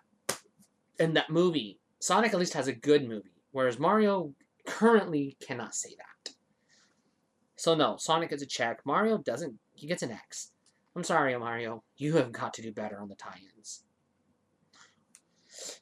What about Toad? Sonic was created for the Toad era, the attitude. You know? Mario was the play it loud. Nintendo was advertising play it loud. That was the Super Nintendo. That's when Sonic came out. Sega came out with the Toad era, and Sonic the Hedgehog led the charge, and Nintendo responded with play it loud. So does Mario have the Toad? Does he have the Toad? Mario in the movie, he's got a little sarcasm, but that's not Toad. And the Super Show, the cartoon, the various cartoons, he's kind of a lame superhero if you think about it. He's not very good. He needs a mushroom or pasta to be useful. Otherwise, he sits there complaining how hungry he is the whole stinking ass time. That's not Toad. That's Grumpy. That's a bad attitude, I guess. It's a mood. He's got mood. Does he have Toad? No. Sonic is all Toad. Sonic was created to be Toad. He launched the Toad era. I mean, the whole 90s Toad era was, like, made for Sonic the Hedgehog. He was born in that. Mario was born at a different time. No. Mario gets an X. He does not have the Toad. Sonic has the Toad. What about mascot effectiveness? Is Mario an effective mascot? I mean, if I say, name me 3 things you know about Nintendo. Okay, they have Mario, and you've already proven my point. Yes, Mario is a fabulous fucking mascot. He's on everything they do. Is Sonic a good mascot? I mean, is he an effective mascot? Yes, because he's the only thing keeping Sega alive. He's literally the only thing keeping Sega alive. He's a damn fucking integral part of the company. If they lose Sonic the Hedgehog, they go out of business. So, yeah. Sitting here looking at my list, I gave Mario 1, 2, 3, 4, 5, 6, 7 checks. And I gave Sonic 1, 2, 3, 4, 5, 6, 7 checks. We have a tie. That's a draw. Is that? Do you feel that they're literally equal? Is it like this one has some areas that it's better? Absolutely. The other one has areas where it's better? Oh yeah. I think Sonic is Sega's more risky with Sonic. They will try things. I didn't even talk about the comic books. Sonic's got great comic books. I didn't talk about him on purpose because Mario doesn't even exist. There's not a comic book out there that features Mario. He doesn't exist in comics. Sonic has got some great comics. Sonic's got a lot of good anime. Mario exists in one really weird, obscure anime you have to kind of look on the dark web to find, practically. Challenge. Someone. And then you find it and you're like, what the fuck was this? Sonic doesn't have that. Sonic's got some great fucking anime. They each got their strengths. Mario, for the most part, has better games. Sonic, for the most part, has better everything else. Or in some respects, other things that they're better. Are they great? They're both great. I mean, we're talking 10 out of 10. They're both 10 out of 10. These are awesome freaking guys. Each one is carrying their respective companies. Now, Mario, fortunately, doesn't have to carry the whole company by himself, whereas Sonic does. But think about it. Even though Sonic's got a lot of stinkers, he's still that good when he's good that he can carry Sonic, even though, or Sega, he's not always as good as you want him to be. Because when he is good, he's that good, he can still carry Sega. That's impressive. That tells me he's still pretty good. Because if he wasn't, he'd be Capcom. He'd be Bomberman. He'd be Mega Man. He'd be like, oh yeah, he'd pop up in Smash Brothers and he'd be like, oh, I forgot about him. Did they still make Sonic games? No. You would have forgot about him. He wouldn't have got a live-action movie with Jim fucking Carrey. Come on. A sequel. They're making a sequel to that live-action movie. And it was successful from what I understand. Would they have made that movie if Sonic wasn't anything? No. And that movie was a success. And Sonic is awesome. I love Sonic. But I love Mario just as much. And I was fair in my categories. Now you're probably thinking, you put Toad on there. How fair is that? Because Sonic was created in the Toad era. You can't talk about Sonic without talking about Toad. And he's got the Toad. Even today, he's got the Toad. Mario doesn't. So is that fair? It's a fun game. I had fun. I hope you had fun. I can't say one's better than the other. I went through the categories. I gave them a fair score. I was honest. I think they're cool. I think they're both cool. Speaking of cool, why don't you stay cool, and I'll be back next week. By the way, if you can't get enough of me and you want to read some of my columns or articles, go to StephanieBree.com. And if you want to tweet at me, go to StephanieBree22. If you want to check out my pictures, you can get me on Instagram. And I deleted my Facebook, so long gone. Ha ha ha. It's not there anymore. But other than that, yeah, stay cool.